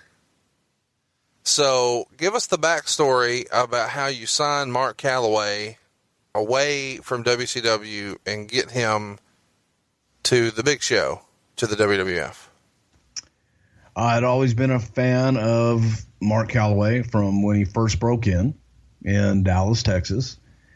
And he walked the ropes. He had a very unique style, but it was reminiscent of a gentleman by the name of Don Jardine, who was the original Spoiler back in the day. A big man who could move like a cat and great worker. And I actually thought that Jardine had trained Mark. He didn't, but Mark was a big fan of Jardine's and stole a lot of his style. So I had my eye on him in Texas. He went to WCW, very young. He worked down there as Mean Mark Callis, and he was one of the Twin Towers with Dan Spivey and Sid. And it just so happened one day I get a phone call from Paul Heyman, who was managing Mark in WCW, and asked me if there was any interest. That his contract was coming up in WCW and wanted to know if there was any interest in New York. And I went to Vince, and Vince kind of looked at him and didn't see a whole lot in him. And I asked him, can we please meet him? There's something special about this guy from the way, and I didn't know him from Adam. I spoke to him on the phone a couple times, and it was one of those things that you just saw something in somebody that he had it. Begged him to meet with Vince, and they were set to, Mark was set to come to New York, meet with Vince the day after a WCW pay-per-view. And Taker, Mark had worked with Lex Luger, and Taker had dislocated his hip, but he worked the match because he knew that Vince was watching and wanted to have a great match. The match sucked. I'm not going to say it was, all Lex's fault, but it also, Taker had a dislocated hip. Vince called me. I was was in the pool in Randy Savage's house. And Vince told me he wasn't interested in meeting with him. So he's just another big red-headed basketball player. Now let's run through this. The match you're talking about is Great American Bash 1990. Is that right? Could be. It was in Baltimore. It was July of 1990 is when that match you're talking about. Yeah, that's about right. Yeah. Okay. Okay. So he was supposed to meet with you guys shortly thereafter? He was supposed to meet with Vince the day after. July 8th, 1990. Okay. So I was in Florida, and like I said, I was in the pool, and took the call. And I had to call Mark at the Ramada Inn or whatever the hell it was, Hojo's, the Ramada Inn there in Atlanta where everybody stayed, and told him we were going to have to postpone the meeting. I did not tell him that, we were canceling the meeting. I said we're going to postpone it. And when I got back, how did he talked take to Vince. Okay, he understood. Yeah. I just told him, Vince was busy and we're going to have to postpone it. Not going to be able to do it. And I got back and begged. And they being WCW, had an event at the Meadowlands, I think, in the Northeast. And I said, look, he's going to be up here anyway. We're not buying him a ticket. Just meet him. And we got Taker and Vince together, and Vince fell in love with him, just personality-wise. So it was just timing, and they met, and I had an idea that I wanted to manage someone. I wanted to manage him, particularly. I wanted specifically him. And the idea was I wanted him to be the complete opposite of Brother Love. Well, Brother Love was full of love and peace, love and harmony, all white. I wanted him to be all dark and just the complete opposite. And came up with the name Cain. Is kind of a biblical name, first man to ever commit murder. Cain murdered his brother Abel. And so let me run through this. I don't mean to interrupt, but you're designing this character specifically for him once he's signed. Yes. Okay, so it's not just we want a big bastard that Brother Love can manage and we want to call him Cain and blah, blah, blah. It's you meet him, you see him, and you say, hey, here's what we should do with him. I want him. Okay. And so he gives us notice to WCW August 27th. His final match is September 7th. And then he signs with you guys in October of 1990. So this is happening kind of quickly because we're at November 22nd. So from October of 90, we'll say the 1st, who knows when, to now November 22nd, we're only like 6 or 7 weeks tops to develop this character. Now, get back to your story. I'll stop interrupting. Sorry. Well, he came up, he met with Vince, he met with Pat, and you talked to him, so on and so forth, and kind of shared the idea I had and asked me, what do you see for him? And Vince had described him to the creative services art department folks, and they drew up some different looks for him. And one of the looks they drew up was that Undertaker look. And Vince looked at him and says, God, he looks like an old-timey Undertaker. And so we came up with the name Cain the Undertaker. And so I came up with Cain. Vince came up with the Undertaker. And guess who won that one? But, the idea was I would manage him and be his mouthpiece because we weren't sure whether or not he could talk.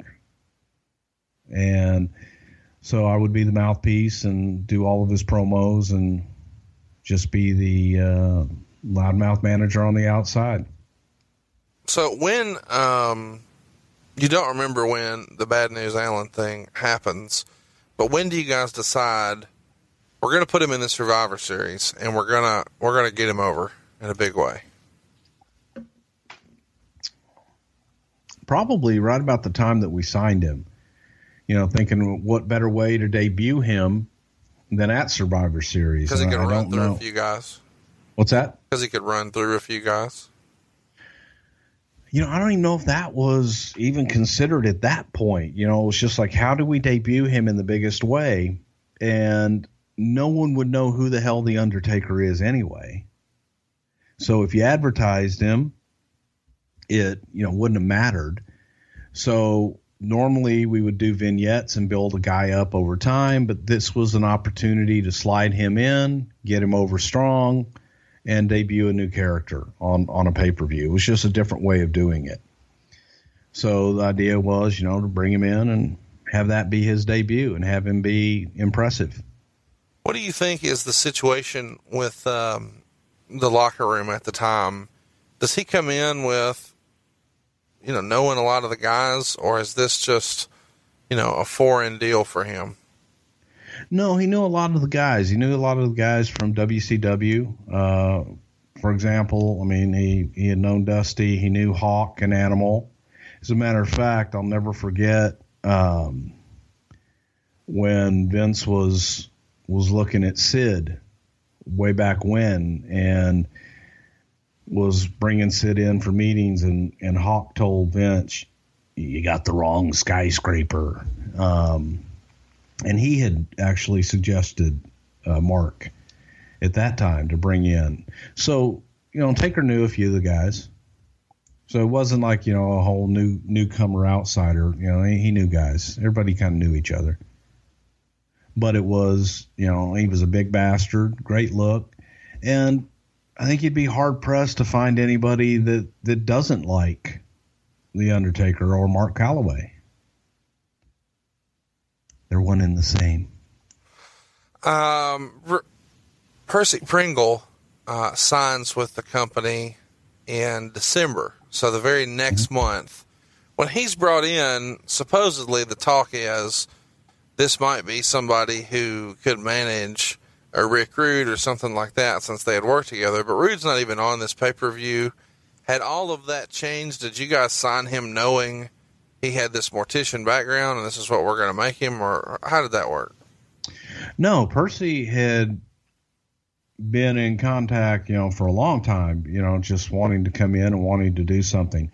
And they didn't know anything about Percy. And when he came in, as Vince always does, when he interviews guys, he asks them what they've done in their civilian life, if you will, before they got into the business, what their hobbies are, what their, you know, what they do, what their family's like, and so on and so forth. And when Percy said that he was a licensed mortician, I was like, oh my God.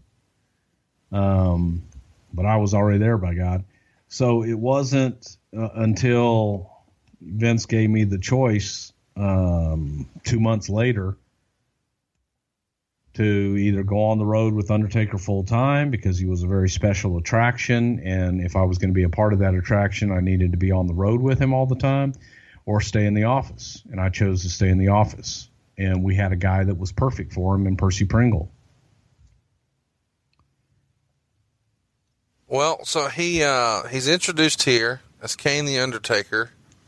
What type of direction do you guys give? Well, a lot of that, well, we did give him direction that he wasn't to sell a lot. We really didn't want him off of his feet. And that's tough when you're in there with all top guys. But the sit up and the snap look and all that stuff, a lot of that was Taker's. The sit up was something that I stole from Jeff Van Camp, who was humongous in the Mid-South back in the day. He was also humongous there in Pensacola and Alabama as well. But he used to do that sit up and do the head spin and stuff like that, like Jason in the movies. And I suggested that to Taker. He ran with it, later years and did that sit up. If he took a bump at first, he would just lay there dead and then do the sit up. But we wanted him to be different, wanted him to register, not sell necessarily, and very distinctive in his moves. We didn't want a whole lot of movement out of him. We wanted him to be a dead man. Don't think we used those words at the time, but it was more Frankensteinish, if anything. So you said you didn't use those words. You guys didn't really, at this point, have the whole character mapped out as far as he's dead. The concept here is just he's a scary, spooky looking dude who needs a nap. Exactly. Big, scary, brother loves henchman. Who comes up with the outfit? I know you mentioned, hey, he looks like an old-timey Undertaker, but who comes up with the circles under the eyes and all that? The creative department. Okay. The art department drew the whole thing, and when they drew his face and everything, they drew in the dark circles under his eyes and the hat and all that stuff. The whole trench coat, and then the look once he got in the ring and took the tie and the coat off. And the goal here was to have you be stark white, him be, completely black. That was kind of what you were looking for from a look standpoint. Yes. How far in now, kids, if you're watching at home and you go look for this, you're not going to see it. WWE wants you to forget that he was ever Kane the Undertaker. They've edited all of that to where it just says The Undertaker. They even edit the old school name listing when he comes out, like the old font and all that. It just says The Undertaker now. But once upon a time, take my word for it, he was Kane the Undertaker. How long was he Kane the Undertaker before they just dropped that? About 2 weeks. I know they did an update with Lord Alfred Hayes where he referenced Kane the Undertaker, and the Undertaker is in quotes. So at one point, the name was just going to be Kane, obviously with the nickname being like, Texas Tornado, Kerry Von Erich, or whatever. Whose idea is the Tombstone pile driver? I think it might have been mine. Well, you're taking a lot of credit for a lot of shit tonight, so put yourself over some more. Anything else you want to say that you invented while we're doing it? The headlock. Okay, good. Well, that's really caught on. They're still doing that today. Talk me through the Undertaker when he's wrestling here. Does he wrestle any sort of dark matches or any house shows, or is this legitimately his first WWF match? It's legitimately his first WWF match. So the first time he does any of these mannerisms is maybe just in a walkthrough before the show with you guys, and then he's doing it out here live for the first time? No walkthrough. First time you're seeing it. So back then there wasn't a walkthrough at all like there is now? Oh my God, no. Okay. So he just not at all. And so we walked through the last thing that you're going to want to talk about. That's about the only thing we walked through. Okay. Well, let's run through it. Everybody gets busy in a hurry. The Undertaker pinfall win with the Tombstone over Koko Beware in short order, 1:39. Jim Neidhart wins with a power slam, or not wins, he eliminates the Honky Tonk Man with a power slam about 4 minutes in. Ted DiBiase gets some outside assistance from Virgil to take out Jim Neidhart. The Undertaker eliminates Dusty Rhodes after a double axe handle off the top rope. And then you start putting the boots, you as Brother Love, start putting the boots to Dusty on the outside. Roddy Piper on commentary calls you Blubber Love, which I find hilarious because you're kicking a man who's much larger than you. And then I guess Dusty starts to make some sort of a comeback on you, and then the Undertaker gives chase. Am I remembering that right? You are correct, sir. So the Undertaker is counted out here, but not after he kind of dominates the majority of the match, and everybody is putting him over, Dusty Rhodes included. Anything in particular stick out to you about this moment? Well, it was a huge moment for me. You know, I'm in there working with Dusty, which I always loved working with Dusty, and being out with DiBiase and all that. It was just a lot of fun. But I remember getting back, Coco was upset. Coco was pretty pissed off and approached Taker when he came back. Felt Taker dropped him on his head. And, you know, I watched it again, and it was a little snug. But it wasn't on purpose, and I think it was just simply a case of the nerves. And Taker's out there first time. He was kind of close to the ropes. And, you know, it ain't ballet. So Taker apologized. Coco kept, you know, persisting, and I just had to pull Mark away because he wasn't going to win that one and just move on next. But, yeah, Coco was a little upset, and Coco felt that he was a little too snug and took liberties. In the rest of the match, or just with that particular finish? Just with that particular finish. Just on him, yeah. It's worth mentioning that we've heard this before. I'm sure we'll talk about it at some point, but Survivor Series the next year is when the decision is made to put the belt on The Undertaker, and he tombstones Hulk Hogan onto a chair that slid into the ring by Ric Flair. And Hogan would go on to tell people that his neck was legitimately injured and that he had a broken neck and that he was put in a gurney after and sent to the hospital.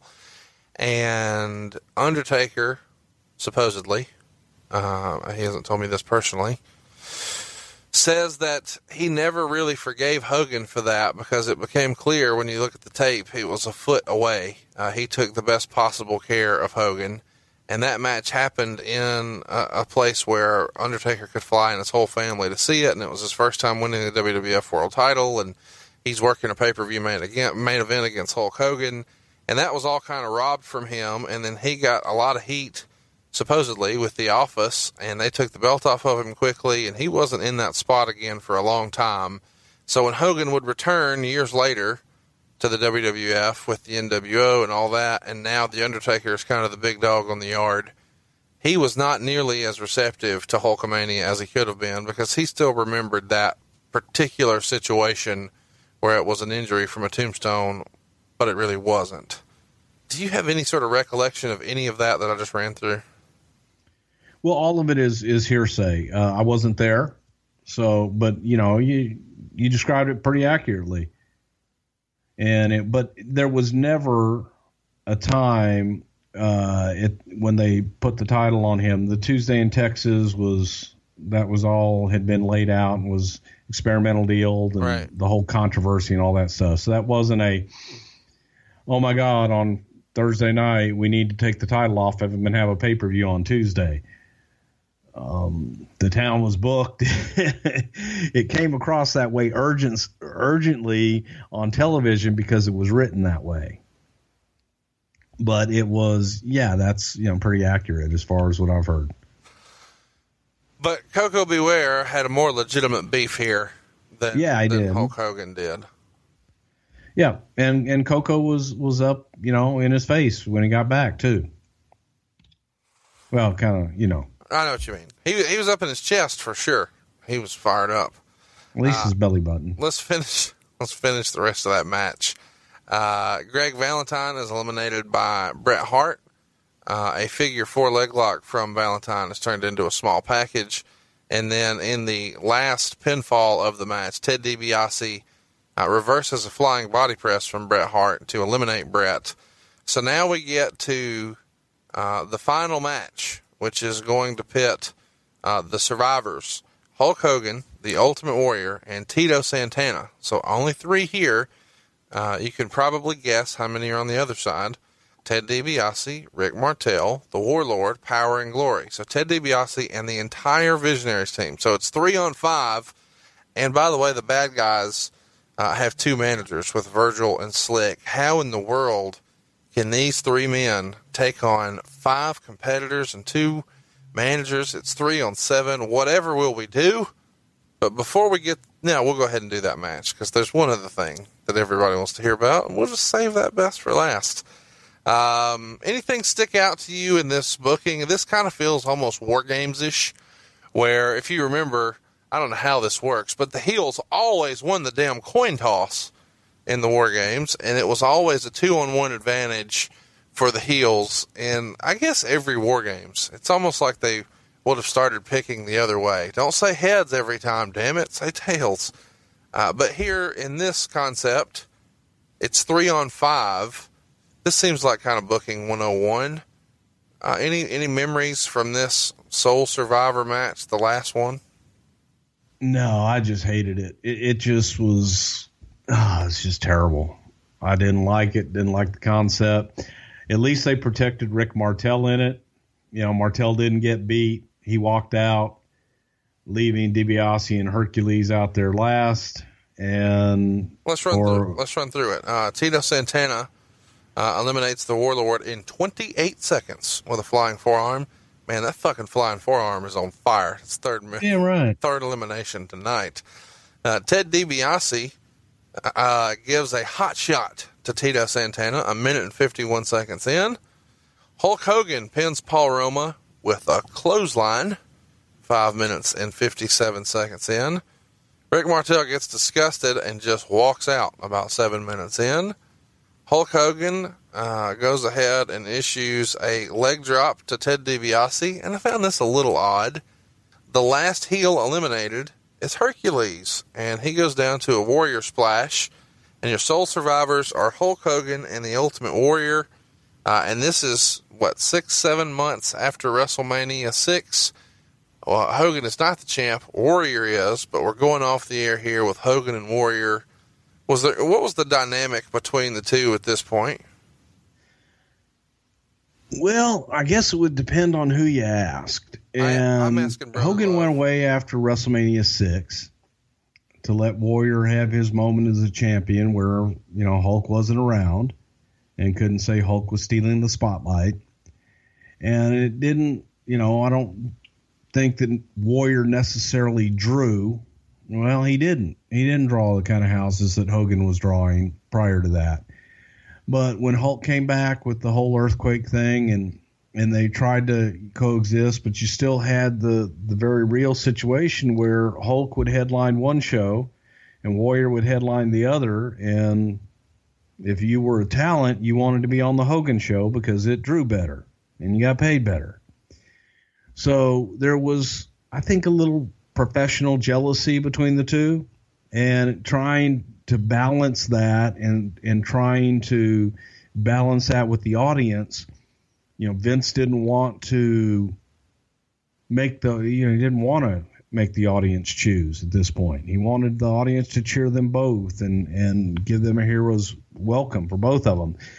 So you had the Hogan drop the leg, and then on DiBiase 1, 2, 3, and then did whatever he did to Hercules, and then Warrior came in and did his last stuff. And then, of course, the two heroes pose at the end, and Warrior sits on the rope and holds the rope for Hogan to get out, and then Hogan sits on the rope and holds the ropes for Warrior to get out. And it was, to me, just kind of kissing your sister. But that's, Hogan must pose. So we had Hogan pose at the end, and the two baby faces ran supreme at the end of the night. That was, I guess, the whole idea behind the Ultimate Survivor. But when you talk about an Ultimate Survivor, I keep going back to I wanted one survivor out of the whole thing, and instead you had two, Hogan and Warrior.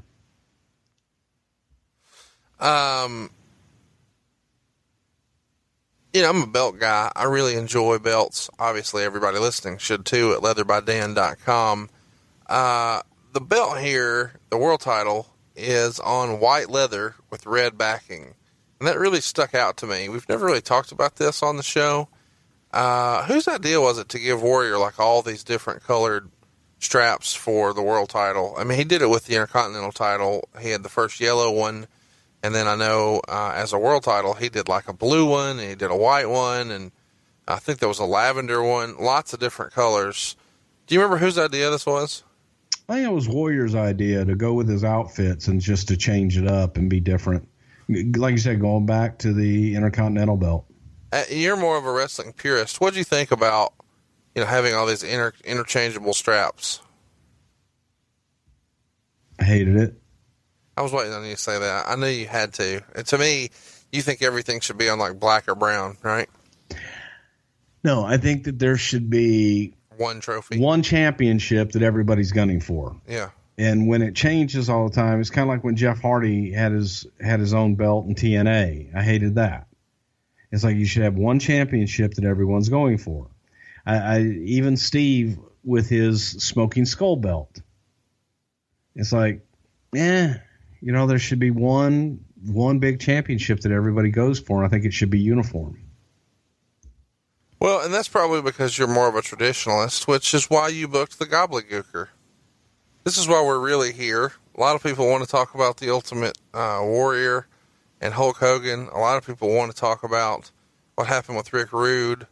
Most everyone wants to hear about the Survivor Series debut of The Undertaker, but not me. I want to talk about the Gobbledygooker. Let me just get it out of the way so you can lie to our audience. Was this a rib? Sure. What? Yeah, sure. Well, guys, thanks for listening to our show this week. This is our last one. The entire focus of this show, this series of show, has been to try to get Bruce to admit that something was a rib, and it looks like we've done it. So we appreciate you tuning in. Thanks for listening. All right. See you in another 30 years.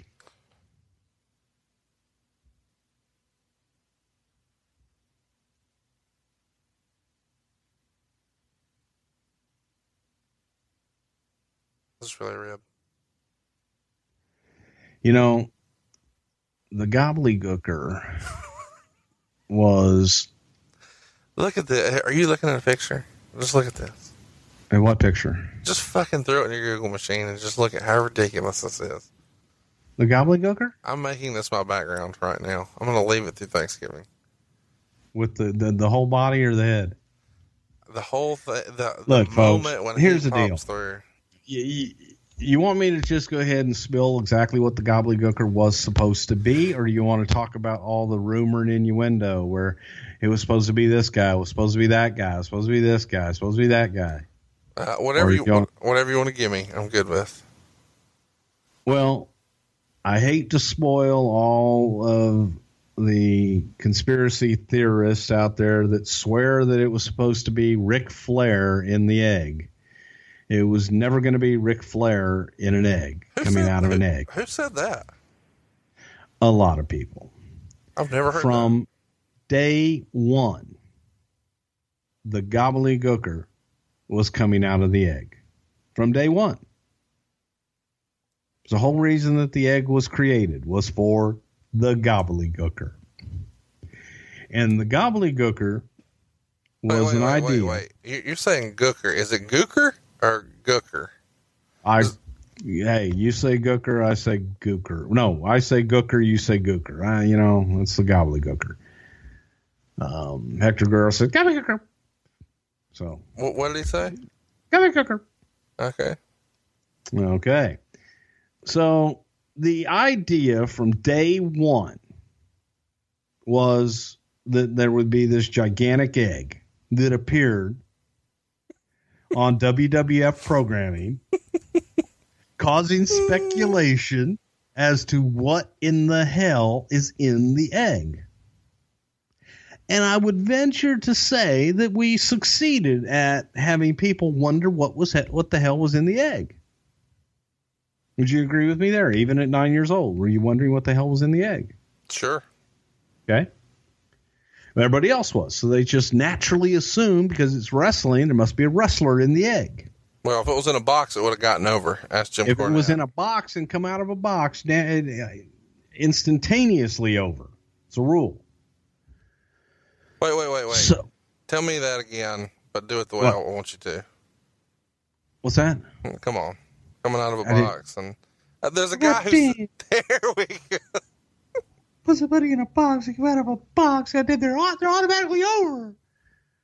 Fuck, everybody knows that. Put them in a goddamn box. Abdullah the Butcher came out of a box. He was over. George Animal Steel came out of a box. He was over. One time on Memphis, Tennessee, we had a box on the TV for 6 weeks. Frank Morrell came out. He was over. But this was an egg. So we were waiting for the egg to hatch. And the incubation period was just about so that it would hatch at Survivor Series. And the whole concept behind the gobbledygooker was that it would become a mascot of sorts for the WWF, kind of like the San Diego Chicken. And the gobbledygooker would travel on the road to live events and be in the crowd with the kids and get people, you know, going with chants and dancing in between matches and kind of being a mascot. It's a live events, you know, come on, clap your hands and everybody dance with the gooker and shit like that. That was the idea. That was the concept. And the choice for the person in the gobbledygooker outfit was Hector Guerrero. How did that come about? Well, Hector was looking for a job and wanted to come in as a worker. And the idea was one of that could bring Hector in, and Hector could work like the opening match at a house show, and then come back, put the gobbledygooker outfit on, and come back like during intermission or whatever and entertain the crowd and be the mascot. So he could do double duty. Well, for everybody that's seen it, you kind of remember the anticipation and the excitement of the egg starting to crack and the lights coming out. And by the way, the description of what was supposed to happen and what actually happened are two completely different things. Break it down for us. Well, you have to place yourself in a production meeting with Vince explaining that, and then the egg will shake, and as the egg shakes, you start to see the egg crack, and as it cracks, one piece comes off, and then lights come shining through the egg, and then we have like smoke and like fireworks that come through the egg, and then the goddamn thing, it explodes, and all this smoke and flames and everything come out, and then from the shell comes the gobbledygooker. Well, you saw what happened. The egg kind of shook a little bit, and you could see the pre-cut cracks in the egg already. And as the egg started to come apart and the chicken came from the egg, there was the gobbledygooker. And on top of it, you know, we did go over that. This was one thing you asked if we went over things beforehand. We did go over this prior to the event and rehearsed it with Hector. And Hector was a gymnast teacher at the time. He was teaching gymnastics. So he had explained how he could do all these great flips and moonsaults and different things off the ropes and just do some incredible acrobatic flips and what have you with the suit on. Well, once he got the suit on, he was very limited as to what he could do because he couldn't see that well. And the other thing is that when we rehearsed it, I don't remember having a microphone for Gene Okerlund for the initial interview with the gobbledygooker. So Gene was supposed to ask him what his name was, and of course Gene knew what the name was, that he was going to be the gobbledygooker. And Hector, we said, you know, you can't just come out and say the gobbledygooker. You have to sound like, you know, either a chicken or a turkey, like they would gobble, and be, you know, gobbledygooker. But Hector just kind of, you know, went, come here, and it was muddled, and just she couldn't understand a thing that he said. And then finally, Gene said, "What is with all this gobbledygook that you're the what? You're the gobbledygooker? Oh my!" But you could, I mean, it was like a fart in church. You could have heard a pin drop well, no, actually, you couldn't have heard a pin drop because people were booing the shit out of it. And so that wasn't enough that we then sent them to the ring and had Hector and Gene dance around for a little while, and Hector do a couple of forward rolls, and then went for his big spot where originally it was supposed to be Hector go up to the top rope and do a big moonsault, which wasn't something that, anybody did back then, and do a backwards moonsault into the ring and land on his feet. But he was uncomfortable doing that with all the gobbledygooker gear that he had on, and just did a forward roll over the top rope into the ring. So yeah, it was the shits. Were you in Gorilla when this happens? I probably was. I do remember watching it live, just thinking, where is a hole I can crawl into? In my head, Vince is like dancing around to it, kind of bobbing his head and moving his shoulders, and he's trying to get into it because he liked the idea. Do you see Vince when this is going on, and what's his reaction? Well, you were there. Oh, that's what happened? Pretty much, and laughing. Look at him. Look at him. Oh my God, they hate him. No, but he admitted it. Oh God, they're booing the shit out of him. Oh my God, they hate him. And bless Hector's heart, man. He gave it his all. And we actually, man, we toured the damn thing, and we put him out on the house shows, and it was the same reaction. And Hector had all kinds of ideas and things you could do with the gobbledygooker, and it just, they hated it. However, I think that if they were to bring the gobbledygooker back today, you'd get over. What was the reaction? When Hector came back through the curtain, do you remember? Did Hector know, boy, that fucking died a slow death, or was he trying to be optimistic? Hector's an optimistic guy in general, but Hector was trying to be optimistic. Well, to shit on it this is his job. He's got to try to put it over. Do you remember talking to Okerlund after the fact? I don't really remember talking to Gene right after the fact. Gene wanted to crawl in a hole. Gene knew it stunk. Gene was trying to get the hell out of there. Does it, coming out of a show like this, are people talking about the new guy, The Undertaker? How they, debuted this kid from WCW with a big push? Are they talking about Hogan and Warrior? Or are they talking about the gobbledygooker? I'm not talking about fans. I mean the boys.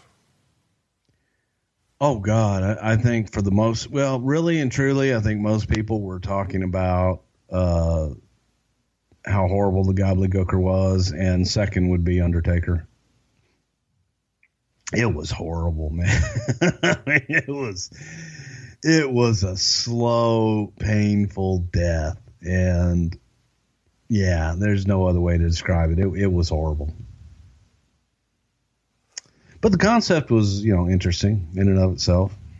When they brought this back in recent years, it wasn't the same outfit. They want us to believe it's the same outfit. It's not the same gobbledygooker outfit. Any idea where the original wound up?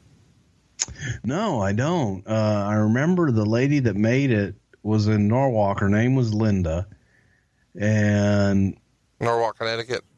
Yeah. But nobody knows what the hell happened to the original one. You think Hector has it? I don't know. He may. That'd be a logical place to start. What a fun. But I know that when they brought him back for the Gimmick Battle Royal, that it was a completely different outfit. He said he didn't have it. But that's where I would start. Well, anything else you want to cover on Survivor Series 1990? Hartford, Connecticut, November 22nd, 16,000 fans. Shane Douglas in a dark match against Buddy Rose. Sole survivors, Hulk Hogan and Ultimate Warrior. The debut of Kane, The Undertaker, and Gobbledygooker. Two far ends of the spectrum as far as wrestling success goes. On the one end, Gobbledygooker, and on the far, far, far end, The Undertaker. Anything stick out to you? I think we kind of covered it. You know, overall, watching the show, it wasn't a bad show. No. Overall, I thought it was a pretty good show. It's just that people get hung up on the gobbledygooker and the rumor and innuendo that it was supposed to be Ric Flair, that Undertaker was supposed to come out of the egg, that I don't know what the hell else was out there. I know Flair was the big one, but no, that was never considered. The egg was created for the gobbledygooker, and by God, it was carried out. So if the plan was always to have the gobbledygooker be this, egg situation, carry me through. If Bad News hadn't have fell out of favor with the company, when would the Undertaker have debuted? If not here, where? How? Don't have that answer, because it's, it happened this way, and there was nothing else ever discussed at that point. Timing is everything, and that's how it happened. I would assume we probably would have done some vignettes with him and debuted him eventually on TV. But at the time, there was really, with everything that happened, and timing and needing somebody in that spot, well, shit, we got this new guy. Why not debut him there? So it's just timing, just one of those deals. Who knows if it would have been as successful had we done, vignettes and done different things. Who knows if we would have, been able to drill the name Kane into people's minds earlier. One of those deals we'll never really know. But now we know more than we ever thought we would about Survivor Series 1990. Until next week, we can't wait. We're looking forward to it. We have a good time doing this, despite what the rumors and innuendo are. We don't really hate each other most of the time. Only 2 hours a week. These 2 hours on something to wrestle with. Well, Conrad hates me. I love him. Bruce Pritchard. John brings his skewed sense of humor. Jeff brings tips to cut strokes off your next round. Together, it's those weekend golf guys. They'll pay a lot of money to PXG and Titleist and Callaway and on and on and on, right? How many yards do you think you're going to pick up with that extra driver? I think I can get an extra 5 to 10. What if I give you 15 to 20? You pay me more. Jeff Smith teaches on the sliding scale. Those Weekend Golf Guys, the podcast, part of the Believe Network. Just search BLEAV on YouTube or wherever you listen.